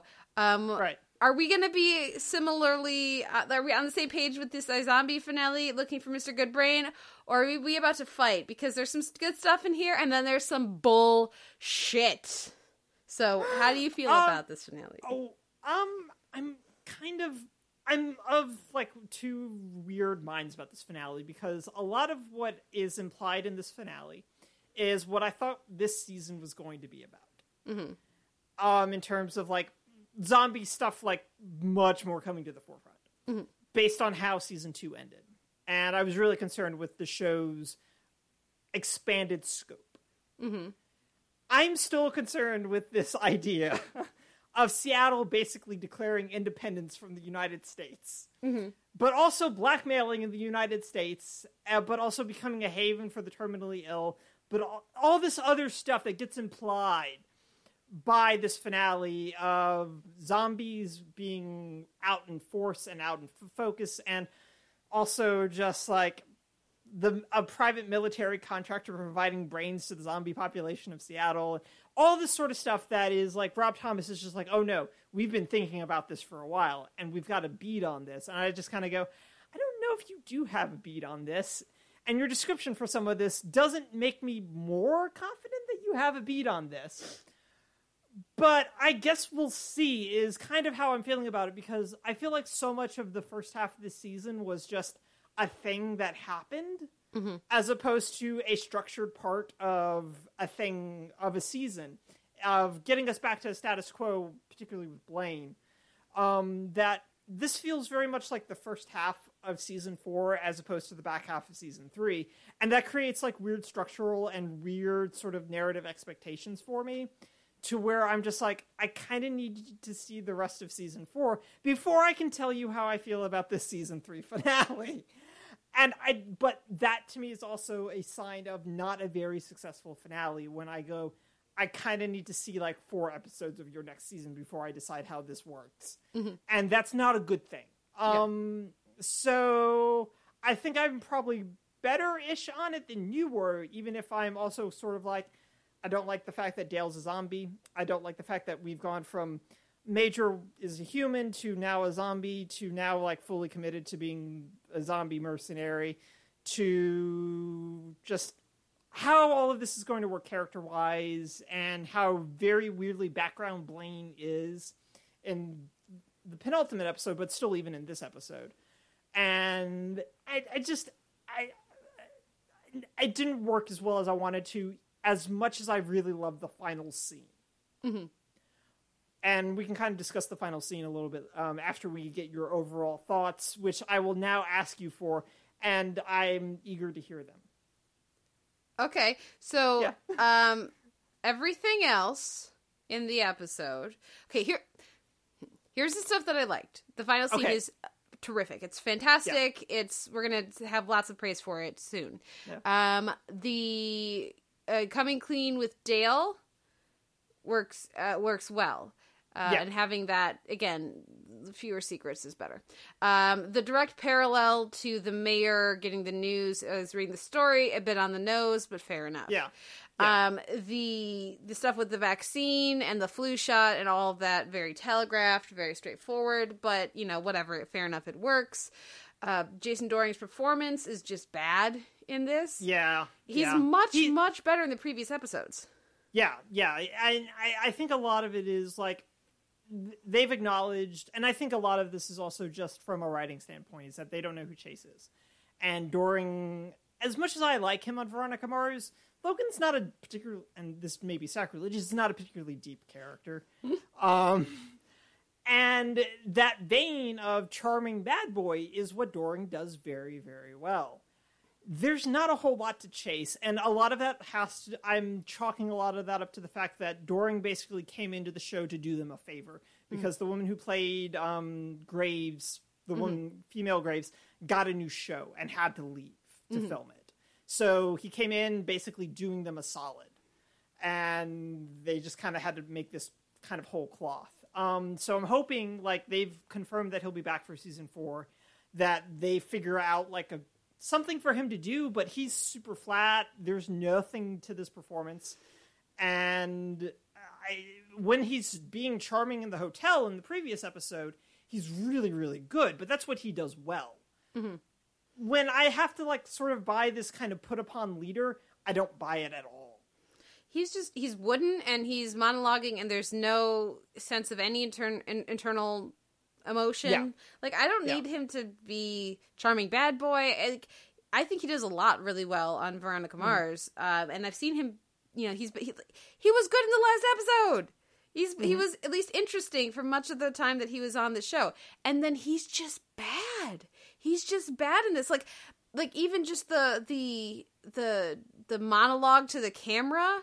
I was like, are you going for detached robot here?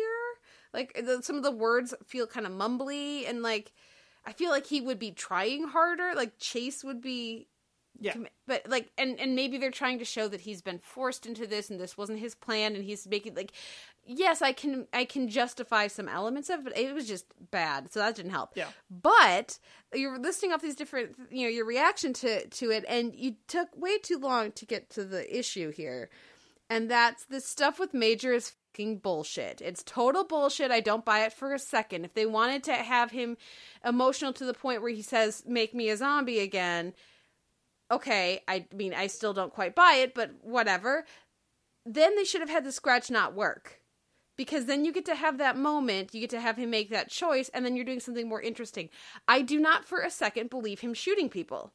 Yeah. That's not Major. Yeah. No, it's not. This is a guy, and like, it's one of those things where his arc to where he finds himself at the end of season 1 makes sense, because he's like been beaten up and pushed around a lot in season 1. Yeah. So that all kind of made sense. But no, this idea that he's about to even look he looks conflicted, but he's still going to open fire on these folks. Yeah. And it's just like, I don't buy that idea. That's not who Major is, even after being outed as a chaos killer, being abused on social media by that weird woman, Shauna. Mm-hmm. All that stuff. I don't buy into it. And this idea, I don't know how you can justify it even to like, well, the girl he like really blew up. No, that doesn't work. His friends blew up. No, a zombie killed his friends. Right, but live in Ravi, right here, Major. You have a support system. Yeah, it's just it's bad. It's just bad writing. I don't know how they're gonna. I don't know that they can bring the character back from this. Buckley's very good, so he'll do a lot to help that. But I just don't. Like it, I was just like yelling no at my TV. I was like, no, this isn't happening. This is not in character. And this is character suicide, kind of like, you've killed your character. This is not the same person anymore. And if you try to pretend that he is, so that you can have him go off into the sunset with Liv eventually, I call bullshit on you.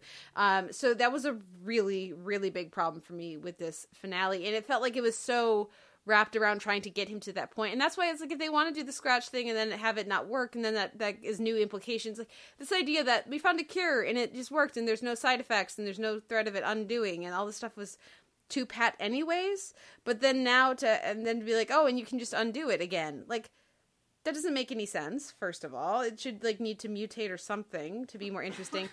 And if they had done the scratch not working, but him being willing to commit to that level, then you can have him join as a human, and that brings a whole other set of issues to the table for the next season that they could play with.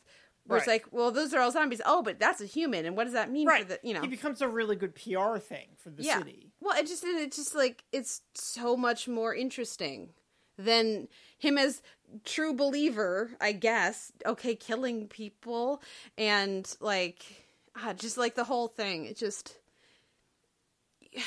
stupid. And like, obviously they just had a bunch of their soldiers blowed up. They need more people on their team. He doesn't need to be a zombie for him to be on their team. Right. But also you have to like think about the fact that they have like a whole thing they have a whole pool of people to recruit from now. Yeah. Considering all the folks who got the tainted, flu vaccine. Well, it's not a flu vaccine, but weird virus vaccine. Yeah. That they have this whole pool to choose from, plus the people who were already infected with it that they're scratching to save. Mm-hmm. And it's just like, well, you've got a whole pool of folks to replenish those ranks with. Yeah. So I don't think that that's where their concern is. Yeah.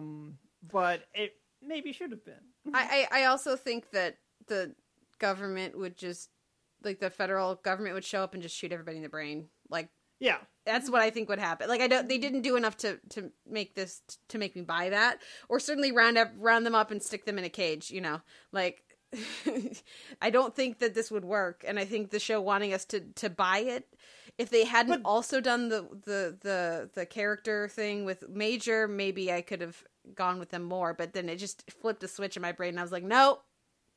Zombies with guns, though. I mean, that's like every horror movie nightmare, a zombie with guns. Should we talk about how wonderful that last scene was? We should talk about how lovely that last scene was, including even like the little bit that happens after they fade to black, and which is so perfect. But no, that scene is probably my favorite part of the finale, I think. As we have Ravi asking Liv to scratch him to test like an immunization that he's developed against the zombie virus as opposed to a cure. And it's just it's like super touching because like this is the first time that they've really like acknowledged the fact that they like really care about one another in a way that they haven't before. As apart from, well, you were just a really super interesting guinea pig and a project, but and a friend, but coworker. I mean, we were work friends and we kind of hung out, and also I really wanted to bang your best friend, but type of thing. The scene really, unlike with it, like the major stuff, I kind of bought the fact that everything that sort of had happened across 3 seasons here, led up to them saying, "I love you," and like it being like super platonic and feeling really earned, but then also immediately undercut by Ravi groaning like a zombie from a movie and Liv saying, "Don't be a dick," and it's just like that's really funny, but all of it worked like as a through line. It was just a really perfect little scene.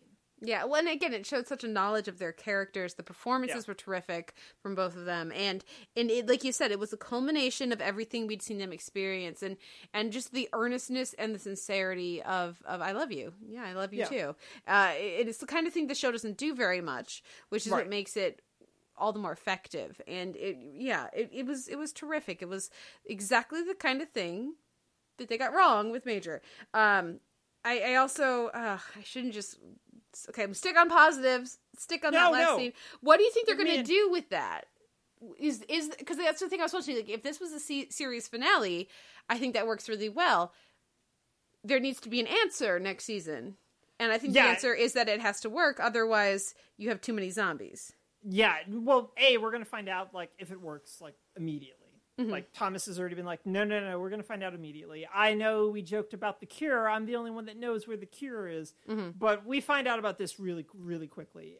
But yes, the answer is yes. You can't have too many zombies on the show when you have a whole city of zombies. Plus, however they're going to do the justice system in Seattle thing, which he's already described.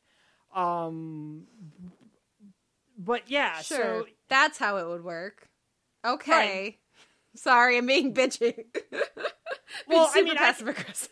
I can tell you how it's going to work. It's just like everyone gets paired with a zombie visioner on the police force. Yeah. So Clive's success rate's just going to fall. But also, I also kind of go, well, you figured out like pairing for the justice system because apparently like the Fillmore Graves folks will investigate any zombie deaths, but any human deaths the regular police force will investigate. But I immediately go, but I don't understand why you would have a jury then, because visions. Right, Kate's shaking her head. It's just stupid, guys. It's stupid. But that scene is perfectly okay and wonderful, and it made me happy. And I do applaud them shaking up their dynamic. I really appreciate that. I like them just going to this bold new world of people know about zombies, and Liv is, back to her normal look, and that means something very different now. And and of course that means that all her coworkers at the police station are going like, oh, that's what's been going on. And that's why Clive's been solving all these cases. Yeah, and also I wonder if they'll take advantage of the opportunity to bring back Liv's family now. No, I hope that they do, just for like an episode. No, you don't think so? No, they're gone. Oh, I would now that they understand why she didn't give a transfusion to her brother once. Yeah, I know. I know, but I mean, for me, that is a significant thing. That right, and that was a very dramatic and very effective step they took in recentering the show, but also just for Liv as a character to isolate and bind her closer to the other characters of the show. So, for me, that's you kind of have to check in on that if. The fact that she's a zombie is now something that her entire family knows, everyone knows, Yeah. Anyways, we'll see what they do. I think you're probably right. They probably won't, but yeah, we'll see. We'll see. And we have to have a replay of the same dynamic of zombie, not a zombie, but they can't bone, with Clive and Like, oh, just come on, guys. Just ugh. They on the upside, they've said that they're going to play that differently a little bit. So I'm excited about that. Yeah, That's good. And I like that Dale's going to maybe stick around for a few episodes, and that makes me happy because I really like Clive and Dale, and I'm interested in seeing how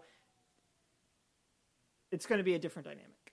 Yeah, so. I'm just not that interested in the super textual stuff from Thomas. Like yeah, no, I understand that.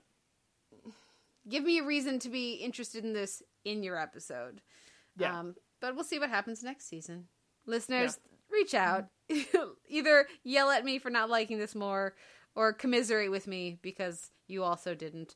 But right now, let's move on to Queen Sugar. What do I care for morning? I had to choose between Glow and catching up with Queen Sugar and all the other shows that I watched. So I have not caught up with Queen Sugar. I am still partway through episode 2. This is episode 3 this week. But you are all caught up, Noel. So how wonderful is it to have this show back? And which character did you miss the most?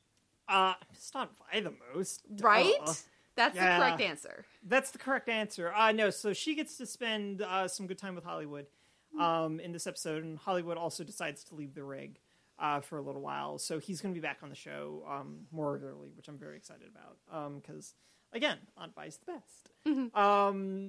But yeah, we just get like montage of them like hanging out in a hotel room and then drinking alcohol by the hotel's hot tub and talking about how they feel 19. And it's just like, this is great. I love this. This is my favorite thing. So I really enjoyed all that. The rest of the episode is good, but we're like kind of needing to like set up like new gears and stuff. Yeah. So, praise be, you haven't gotten to this point. I don't think you've gotten to this point. But Charlie like forged Davis's signature on the warrant paper. Yep. That was episode 1. Okay, I thought it was episode 2. It's in episode 2. I'm part of the way. Oh, okay. So she does that, but he immediately says, "I know you did this." I'm just like, oh, thank God, because that was dumb for Charlie to do that. I was just like, no, Charlie, you're not that stupid. I understand that you feel pushed to a corner by everything that's been happening. But you wouldn't risk your business like this. But Davis is like, I'm not going to say anything, but also I'd like to see Micah more. So implied, but also like, I don't see Davis doing something to jeopardize that as well, knowing that it would potentially jeopardize his son as well. Yeah. So Davis is also like the least interesting thing on the show, but they're still finding ways to like keep him circulating, which I think is good. And they managed to just find a way to justify like Micah going to see him more often, even though I like this idea of Micah and Nova establishing a relationship due to the experience that Micah has in jail, which is very brief, all things considered, but enough for him to be like really lost and concerned and not sure about what's happening. So I like the fact that there's going to be hopefully more of a bond between him and Nova going forward. So I'm really excited about that. Well, and since that we don't know what happened in that jail, so clearly something did, because they did not accidentally lose his paperwork. At least on a TV show like this one, it wasn't an accident that he wasn't in the system. Well, he didn't have any ID with him, so they may have just entered him as a John Doe and just kind of let it go. Type of thing. But yeah, that could have happened. I'm sure that's why we didn't see anything else inside the jail cell. Well, you say that, and I say black person in Louisiana. And not putting him in as a John Doe and just writing it off, I kind of buy. Yeah. You don't think they're gonna there's more information that's gonna come out with that? I would be surprised if there was more. Okay.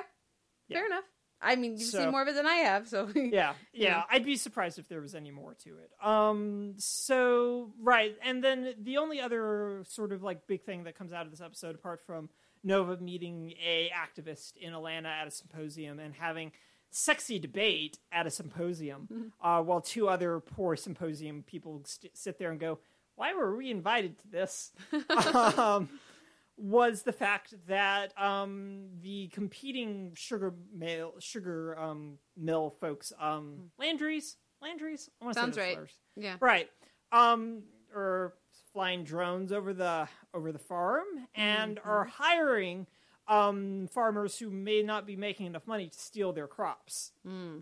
Yeah, and so we're revitalizing that, and it's played really nicely insofar as the other connecting thread to this is that Charlie prevents Ralph Angel from being able to basically do anything, to get money out of the fund, to do things, because he does a couple of things without her permission, and Charlie, being Charlie, just gets pissed.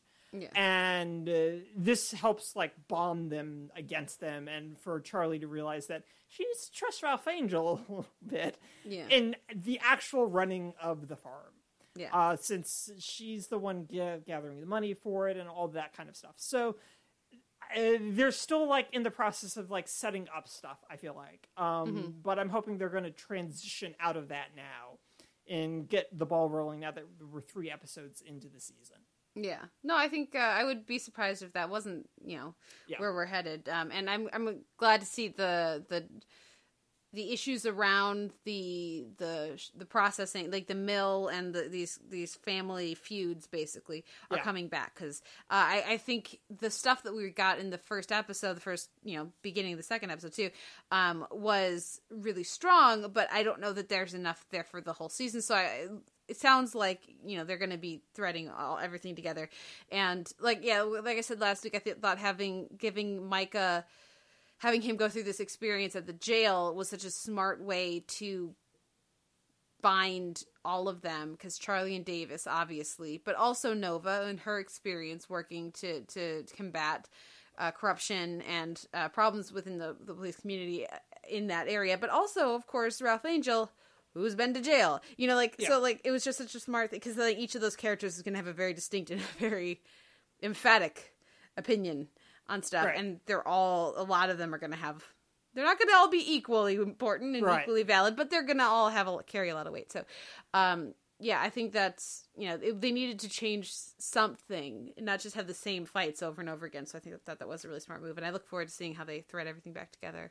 Did you have any final thoughts on this one, or is it time for some Winona Earp? Gonna Get You Good. Like, I love saying these titles. Gonna Get You Good. It's just a fun title to say. What did you think of what we got here, this new stuff with Black-Eyed Waverly and memory loss, and this was a very Buffy episode. It's so funny that you said this was a very Buffy episode, because I kept thinking the same thing throughout this episode. And not only thinking that it was a Buffy episode, but also thinking that this would be the Buffy episode that would happen if Sunnydale had a homecoming game and everything went horribly wrong, which it would, because Hellmouth. But no, this... I really got a Buffy 10 years later vibe from this episode. Yeah. And surprise, surprise, it's the episode that I liked the most so far of this season. Just from the politics of getting a sense of the town, to which I promptly go, but why are there still kids in this town? Yeah, enough to field a hockey team? Was my response to all of that. But sure, show. Say that the town's empty, but you've got enough people to do the hockey team. I'll roll with it because I like the episode. So I liked the folks that kind of were aware of Winona coming back and being like, I still hope things are the same creepy dude from Forbes. But just the fact that these people clearly have not grown up, given their weird blessed life type of thing. And now we're paying for it. So I enjoyed the whole wish coming back to haunt them. Again, a very Buffy sort of thing. I mean, it's the witch and the wish together, right? It's episode 3 of season 1, 2, 3, because the premieres. Of course, the series premieres a 2-parter. Episode 3 of season 1 of Buffy, and then the wish is episode. Where is it? It's in season 4. So yeah, I mean, it's very straight Buffy, but it has enough Winona Earp that I don't mind. Right. I mean, you've got Winona beating up teenagers, and I wish we had gotten to see all of that. Right, but also the slow-mo victory walkout with the trophy is just this is the best thing the show has ever done. It's not. It has done significantly other really great things. But that was just so it was kind of summed up my entire response to this episode of Yes, I feel like we're in a groove now. I'm very excited about it. And then we have dolls locked up in a barn from Demon Waverly, and I went, oh, okay, did I miss a beat? When did that happen? Okay, I'm glad it's not just me. Okay, I will say that I'm very glad we know what Doc is up to, and they didn't stretch that out much longer. That was very good. And I like that it was, like, altruistic, and he wants a buddy back. Yeah. No, it was, it was, I think, again, what this says about the pacing of everything, a lot of this worked out. I like that Nicole got her hair cut off screen, which she was talking about doing. I like that looks very, very fetching. Yeah. And it fits with this as a response to the stuff that she's been finding out about the town and the stuff with Black Badge and everything. Like, it felt very in character. I like the stuff we got at the sheriff's office, and the work they did with those characters, with Nicole, but also with the sheriff too. I like having some villains, even if they're very one note. I will miss poor Willow's friend, who, that was a snap, right? She's dead. Who? The ghost, broke her neck. She's dead, and I am very sad about that, because I wanted her to be there as sort of like this balance to deal with this MRA-er. Yeah, or will she be possessed by, That would be good, too.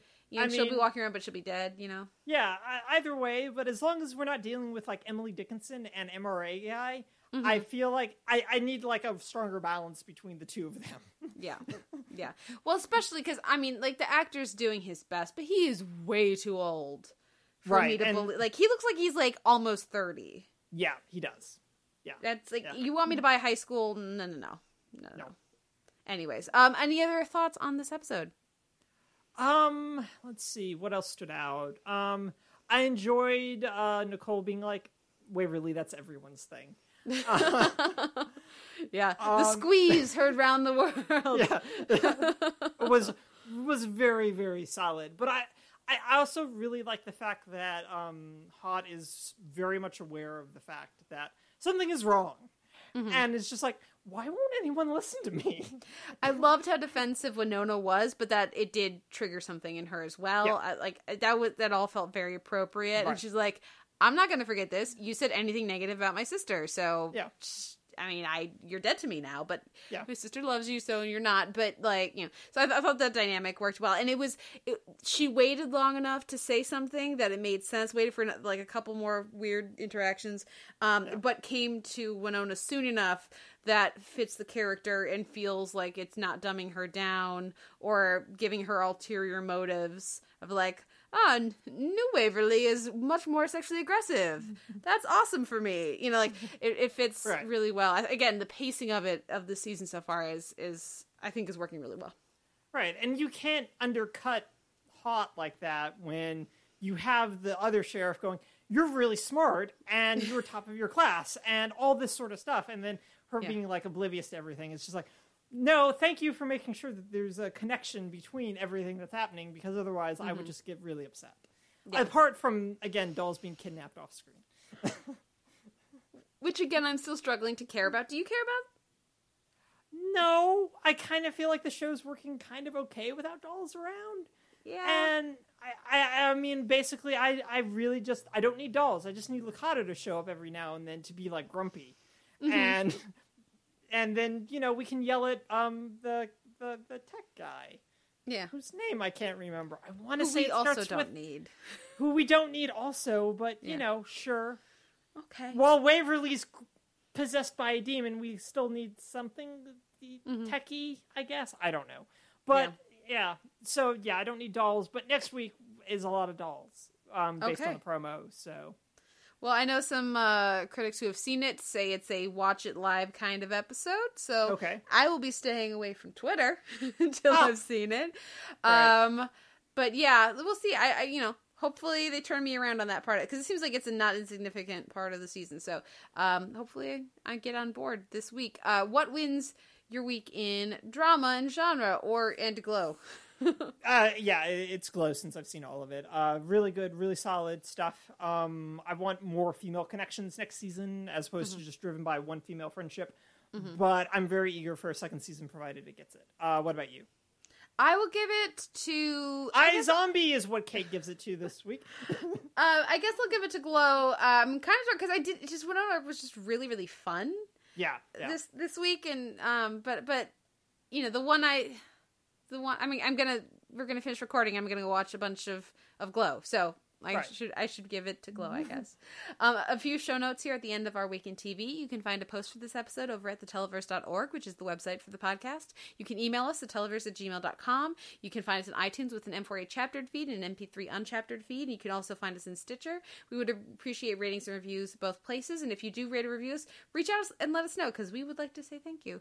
You can also find us on Facebook and like the page, start up a conversation there, send us a message there. And of course, we're both on Twitter. I am at the Televerse, and Noel, you are?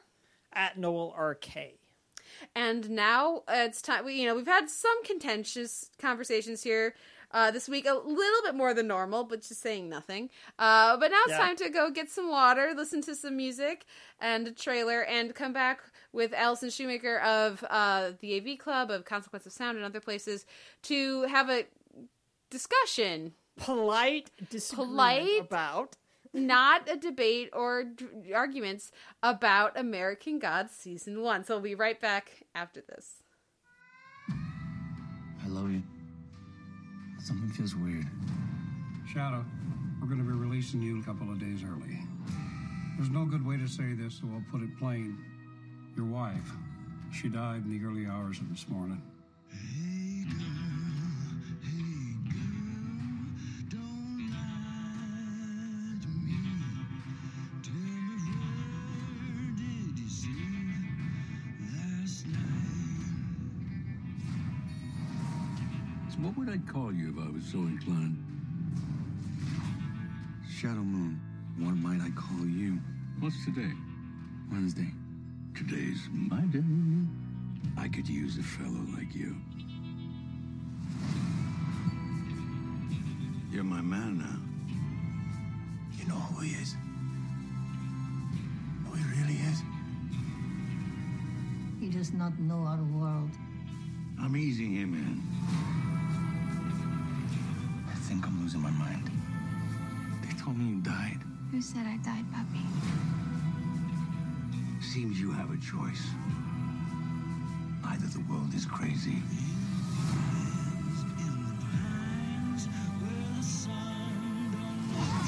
or you are.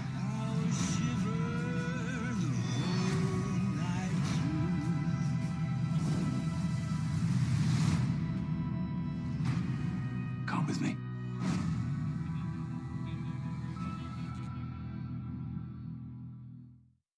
We're back with the Televerse. This is Kate Kulzick, joined as ever by Noel Kirkpatrick. And this week at the DVD shelf, we're talking, well, I guess it's a season spotlight, about the first season of American Gods. And listeners, clearly Noel and I could not talk about this season alone.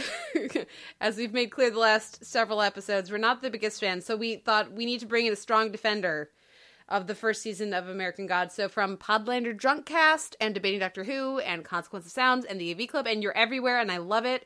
It's friend of the show, Allison Shoemaker. Welcome back to the podcast. Hi, guys. Thanks for having me. Okay, now did I hype you up too much? Are you just like a regular, I like the show, not a super fan? No, I'm certainly not a super fan, because I try really hard to not be a super fan of anything that isn't RuPaul's Drag Race anymore, lest I be unreasonably disappointed. And you better believe we're going to talk about that off mic, by the way. Okay, good. No, I did really, really like the first season of American Gods. I'm also a person who really likes the book. So I'm excited to talk about it. And yeah, I can defend it. That'll be easy because it's great. Awesome. Okay. Well, I feel like that's a great place to start, because Noel was not a big fan of the book, and neither was I, to the point where it's one of the very few books I have ever started and not finished. So I feel like it was really interesting for me watching this first season, because there were some ways in which it felt like they were relying on the fact that if you were watching the show, you already liked the book. And then there were other ways in which it felt like they were assuming you hadn't, so they needed to explain everything. And for me, not liking, having a lot of issues with the book, specifically around the just it's very white male. The book is, despite the main character not being white, you can feel Gaiman's lens, I would say, in the book. But for me, that didn't translate in the same way to the show, and yet I still had trouble with it. What do you think about that? Like the approach of the show, Allison, in relation to the book? Were they relying on the fans, like the viewers already having read the book, do you think, or did they try to distance? Well, I think there's one tricky thing, and they could have handled it better, which is that Odin's identity is supposed to be this big secret, yet how do you not talk about the show without openly acknowledging the gods part of it, because it's in the title and it's also the hook for the series. So like, it can't be a big surprise. You hire Ian McShane for a show called American Gods, and the odds are that he's not mortal, because why else would you bring in that divine human if he wasn't going to be somehow supernatural? And I think that was a tension that the show sometimes played with really well and sometimes didn't. I think some reveals were better than others. There were interpretations of the gods that I really liked, and there were some that were less thrilling to me. Specifically, things that might not have resonated with me in the book as being a little problematic, that play is slightly more problematic on screen.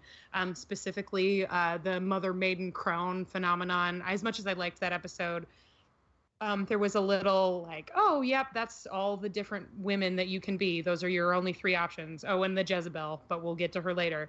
But for the most part, I think it's a really smart adaptation. And the thing that I thought about a lot, and Kate and I talked about this briefly in person a while ago, the series that I compared it to most readily in terms of adaptation was to my mind, excellent adaptation of Jonathan Strange and Mr. Norrell that BBC America did a year ago, 2 years ago. Time is flexible. And the same thing, the thing that was most exciting to me, was true of both of them. One written by a white man, the other written by a woman whose ethnic background I don't know. Is that a lot of the periphery female characters got a lot more interesting on television, which you'd think when you're coming from a sprawling novel, that's going to be the format in which you can really dive into who a person is and their motivations and their thoughts and feelings. And yet somehow in both of these adaptations, they managed to take female characters who were less than well developed on the page and bring them to really dramatic life in a way that I thought was incredibly compelling. So on the one hand, yeah, there were some stumbles, and I think some of that comes from the difficulty of doing a television show where reveals are supposed to be gradual, as opposed to reading a novel where you're searching every page for a hint and you sort of know where you're going, and it's not supposed to sustain you week to week. You're just experiencing it at your own pace. But on the other hand, some really great adaptive choices that brought new life to the story for me. I think that's an excellent point, the issue of the reveal of Mr. Wednesday's identity. Because the trouble is when you're reading a book, and this is something that Noel and I have talked about in the podcast, American Gods is the kind of book that if it had grabbed me, I would have read in an evening, or like certainly no longer than a very busy week. And so you can unfold this story, there's not necessarily, if it's grabbed you the way that it intends, there's not necessarily time for you to figure out everything because you're just swept along in the story. In this current age of television, we have the internet. We have Googled who is Wednesday named after, like probably before we've even watched the show. And so treating that as this big math, like he says, oh, I'm Mr. Wednesday. Wednesday's my day. I hadn't even read the book yet, and I was like, who's Wednesday? Because Thursday is a lot more obvious. It's like, who's Wednesday named? Oh, yep, that makes sense. So I think the show could have done a much better job, like you said, Allison, of responding to that and being more aware of how viewers will watch it. And that's something that surprises me specifically from Brian Fuller, because he tends to be, with Hannibal at least, and his other shows, several other shows, he's very canny about his viewers. So I hadn't connected that, but I think that's a good point. Noel, do you have any thoughts on the way the show engaged with that, like the different approach between a book versus a TV show? I feel like a lot of it was Fuller attempting to sort of have his cake and eat it too, insofar as he really wanted to have that kind of slow play of discovering who Wednesday was, while still being aware that he still needed to pay it off in some way sooner rather than later. So we get Shadow being really, really frustrated and really confused for a great deal of the season without anyone actually providing an answer, because he's apparently not asking the correct question or asking the question the correct way. And that's kind of their out until we suddenly go, well, we need to up the stakes a little bit for season 2. And then we can reveal it. And I feel like that was kind of their way of trying to encapsulate that idea of Shadow being kind of confused in the book, but also not really acknowledging the fact that there's this great big middle section where Shadow just ruminates on being confused for a very long time in the book, and wanting to avoid that. So I think that I really do feel like they wanted the experience of what it was like for you to read the book and not know what was going on, but still needing to acknowledge the fact that we can't draw this out too long because we have 8 weeks in which to tell this first chunk of story. And I don't even want to say this first bit of story. It just feels like a weird chunk. And that's how I feel about it, at least in terms of a book versus television experience, is that they wanted to have both and maybe couldn't decide on a choice. Yeah. That being said, I think we would both agree with Allison that like when you talk about some of the peripheral characters being fleshed out, like Laura Moon and that take on that character is probably our favorite part of the season. I mean, I don't want to speak for you. For me, I really liked the extra stuff they gave her. And my favorite stuff of the entire season was Betty Gilpin freaking out at her dead friend not being dead or still being dead in her bathroom. That was one of my favorite scenes of the year. That it's just an incredible piece of acting from both women. Yeah, no, absolutely. I think the significant expansion on Laura, considering what she basically does compared to what she just does in the novel to what she gets to do here, is by far and away, like, I would invert who was the shining beacon in the desolate black and white of American Gods. It's not Shadow Moon, it's Laura Moon is like the bright light that kept me going for the first season. For me, there's a really strong, weird tension in the show, and that is, well, first of all, as a viewer, being such a huge fan of Brian Fuller's other work, and this entire cast that I've seen before, every cast member that I've seen in something else, I've really enjoyed in the other thing I saw them in, and in most of their career. And I also am a fan of Michael Green from Kings. I thought Kings was actually a rather terrific show that did not get enough time. And I like Neil Gaiman. And yet all these things together, I feel like the show couldn't decide the best way to be itself. Like the Coming to America scenes were, again, some of my favorites. But then because we spent the time on the Coming to America stuff, I felt like we never really they never earned why we should care about Shadow Moon and Wednesday, other than they're delightful together and they should fight about hot chocolate all the time. And so because the focus was split between these different elements of the show, I never fully invested in the start of their road trip, of the main characters' road trip. But I also wouldn't want to say cut the Coming to America scenes because they were some of my favorites. Yeah, I think that's a really good point. And I will certainly say that in terms of what I typically appreciate in a complete season of television, for it being a piece of a larger whole that has its own beginning, middle, and end, where I feel like by the time I've reached the end, I can look back at the beginning and see all of the very clever machinations that have brought us there.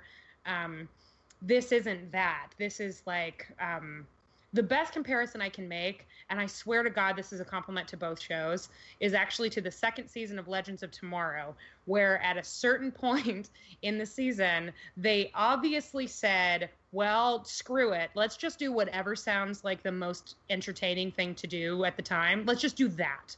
And what they got was a season that didn't really have a clear through line. There was ostensibly a story about leadership. Rip kind of had a journey, even though he was absent for most of it.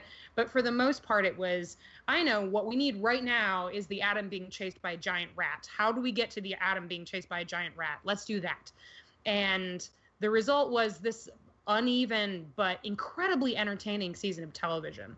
And this is kind of what I feel like this is. And I sort of appreciate Fuller and Green's willingness to wander, because it just kind of felt like they jumped in this text that they both clearly love and wandered around in it.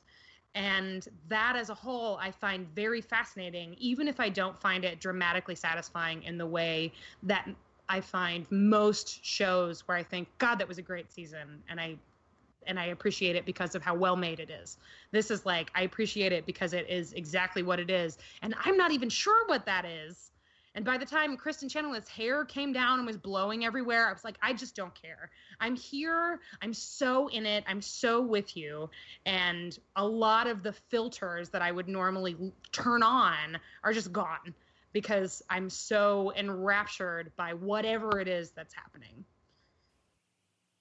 Well, that's that. I think that's sort of like the Rubicon, for want of a better thing, is like it kept asking me to I kept having to put up filters to sort of get through things, and that was where that I kept equating it. I think a couple of weeks ago with Kate, I was just like, is this what people who didn't like Hannibal felt like whenever they watched an episode of this show? Was that the same experience that I'm having right now? And I think that was the big problem I was having, is that everything that was happening, I kept going, I don't care about any of this. And there wasn't any sort of like thing of cool to like propel me forward in any way, shape, or form, apart from like to Kate's point of like, yeah, I could watch Ian McShane and Ricky Whittle sort of argue and bicker, and I could watch Ian McShane yell at a crow for an hour. In fact, I would much rather watch that. But there wasn't anything that kind of, every time that I felt like the show was sort of like ready to like almost grab me, I kept going like, but why is she dressed like David Bowie? There's not a reason she's dressed like David Bowie. You just thought it would be cool. And I kept waiting for there to be a little bit more than just cool. And I think that was like a weird sort of expectation, in that I'm okay with Legends of Tomorrow just deciding to say, hey, fuck it. But I needed this show not to say, hey, fuck it, for some reason. And I'm not entirely sure why I didn't want them to say, fuck it.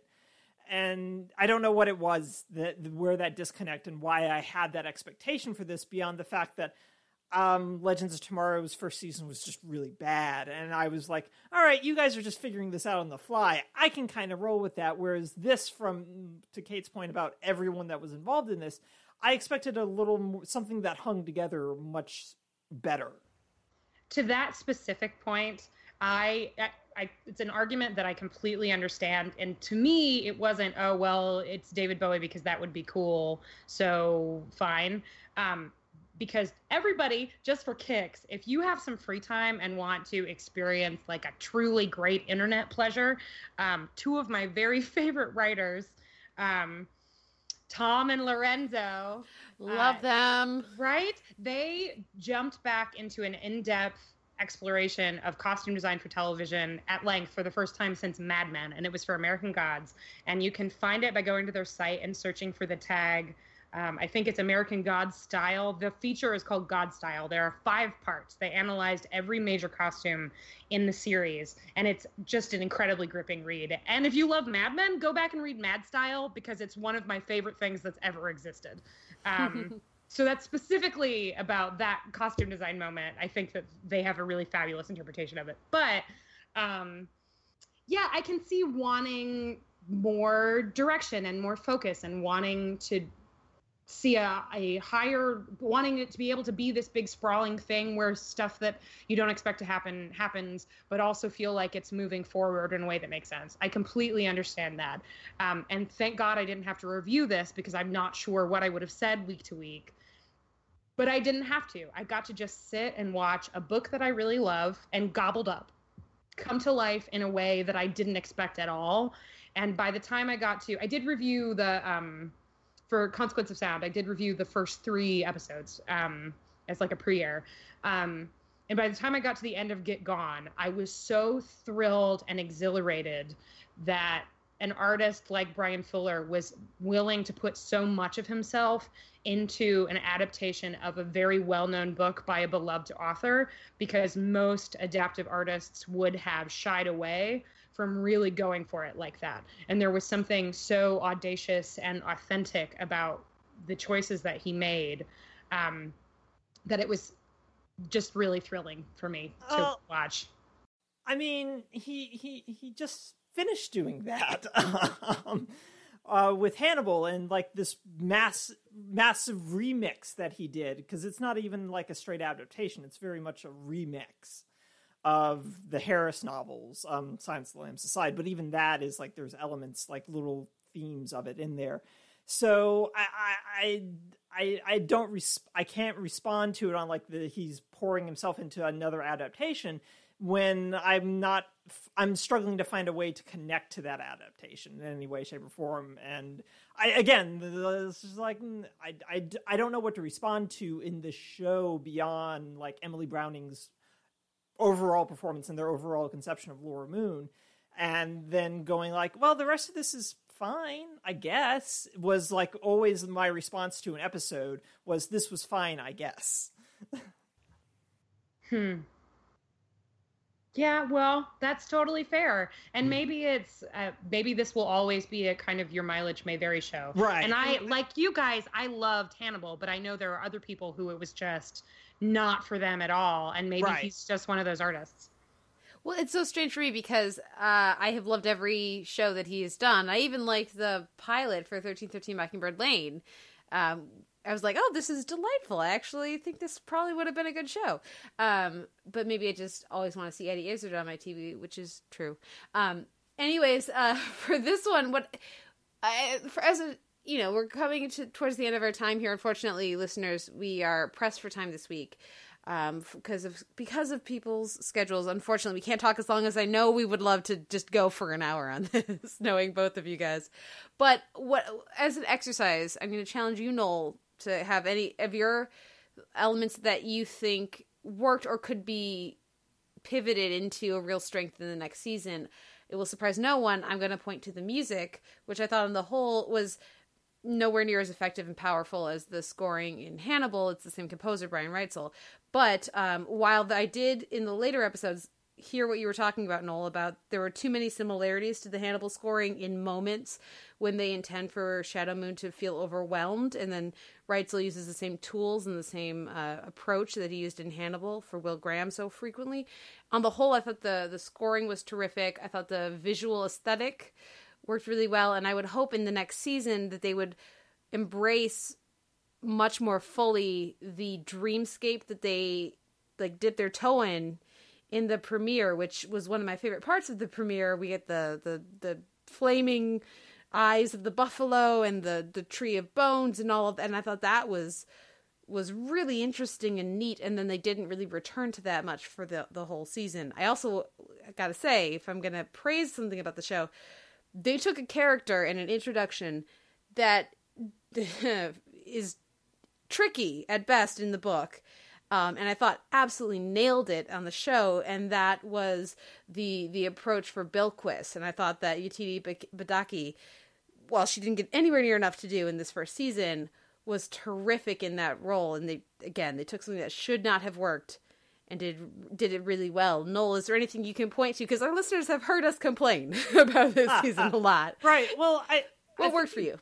I think you touch on it with wanting to tap into the dreamscape. And one of the things that even though I was generally like sort of lukewarm on the overall thing and even the finale, was the fact that the finale just kind of throws things out a little bit. I mean, this isn't how they meet Easter. They certainly don't take away the spring. And I just kind of go, my basic expectation is just like, do more of that. Is drift away from the source material in much larger ways, and stretch out basically a little bit, and find ways to tell this particular type of story, which I think you can still get to its ultimate end game, provided they want to stick to that in a way that makes sense. And the other thing I'll say is to hone in on like the Vulcan episode, which I think is not a particularly good episode, but it was also one of the few episodes I felt like had a tension at a thematic idea around it, like a self-contained thematic idea.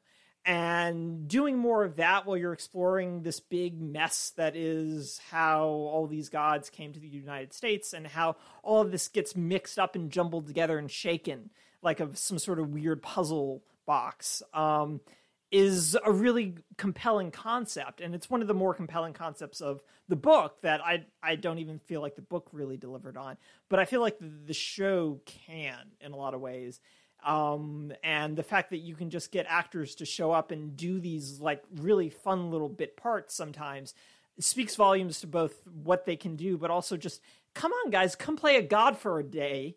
And just like all the fun possibilities of that alone, I think gets me really excited. So I think that's what I want, is like them to veer even more away from the source material and really sort of make this their own. Allison, any other elements that you want to, because we've glazed over so much, but any of the elements of the first season you want to dive in with quickly, or things that you're hoping for in the second season? It would be hard for me to dive in because, like I said, it does kind of whatever it wants whenever it wants to. I have a totally selfish, completely unreasonable hope, and then a more reasonable one for season 2. I want them to find a way to get Ellen Green on this show so bad that it hurts me physically. If they could just please, I don't care if they have to invent a god. I don't care if she works at a diner. Maybe she's the tour guide for House on the Rock. Whatever it is that you want to do. That would be such a good idea in this show. Let's do that. Can we just have a spin-off show with her and Beth Grant where they're like married or something and just running the bar? Oh. Yes. Oh my God. Please let that happen. Would absolutely watch. The other is that I hope, given their willingness to spend so much more time with Laura than the book does, that they will find a way to bring Betty Gilpin back for season 2. Because while she didn't have all that much screen time, her connection with Emily Browning and with Ricky Whittle, and very deliberate but uninhibited crafting of this character, I found incredibly compelling. And since the show has already proven that it's willing to let Laura be all kinds of things, I wonder if they can't find a way to sort of make the next phase of her buddy comedy one with Betty Gilpin. Although I also should say that I thought Pablo Schreiber was great. And I don't always think he's great, but I thought he was just terrific, and they were so much fun together. And On the Run in a Stolen Ice Cream Truck is the new way that I want to die. I think. So, I thought that was an inspired episode, and yeah, they were great. Not a bad luck, metal rod through the face. Oh yeah, maybe not that one. Oh, well, I think we should at least give a nod to the amazing, very short scene, but Orlando Jones, his sequence. They got me to really invest in Ibis and Jackal, who are characters we don't even really meet, very briefly, I guess. We see them together in one scene, but that's all stuff that they're laying the groundwork for in the next season. I thought Jonathan Tucker was terrific in his one sequence because you don't mess with the ladies at the airport. And of course, Peter, I know, Noel, you didn't really care about this performance or character as much, but I loved Peter Stormare so very much in his brief turn. And that's the thing that makes this season so challenging for me, is because I really like little parts of it. And for me, it didn't come together. Like the sequence we got with the Jinn and Salim, like it was beautiful. It was absolutely beautiful to see, and I was so invested in those characters immediately. And then the internet told me that there was going to be another scene with them together, and it never happened, and I was pissed. Yeah, I hope that is something we will also return to. I mean, I have high hopes for the second season. At the very least, we could consider the first season kind of testing the water for all kinds of ideas. Because I think that they've got so many different places to jump off from. I also should say that Bruce Langley, who plays Technical Boy, another dramatic reinvention, at least in terms of approach from the book, was also really great in that he was just so perfectly awful. Very punchable. Yeah, totally punchable. To quote Tom and Lorenzo, a perfectly punchable face, which apparently is a descriptor he really loves. So I thought that he was terrific too. And Crispin Glover, anytime you can get Crispin Glover on screen, I am there for it. Yeah. Yeah. Now, if they can just get me to like the whole as much as I like the parts, I will be very interested in season 2. Allison, thank you so much for coming back on the podcast and being our defender here of American Gods season 1. I look forward to continuing this discussion over some drinks sometime in the future. Yes, please. Where can our listeners find you and your work online? Well, Noel, if you would just come to Chicago, I'm just saying. Yeah, come to Chicago. Why don't you guys come to Seattle? That costs money. Well, in my head, it doesn't cost you money. I could actually probably end up in Seattle sometime relatively soon, so I will send you a message about that. Where can people find me? You can find me on Twitter at Allison Shoe. I'm a senior writer at Consequence of Sound, covering primarily TV and film, the occasional music thing. They let me review the Hamilton mixtape, and that's probably it for my music criticism career. And on the AV Club and some other places. But yeah, just find me on Twitter and and then debating Doctor Who and Podlander Drunkcast, and I'm on a Stephen King podcast called The Losers Club. I'm all kinds of places, and I am very tired. I resemble that statement.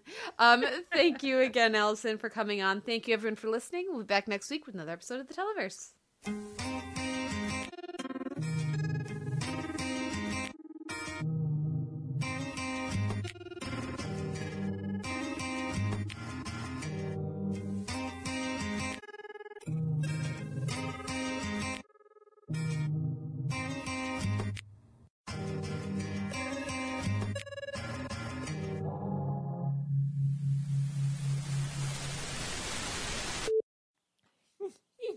It's so bad.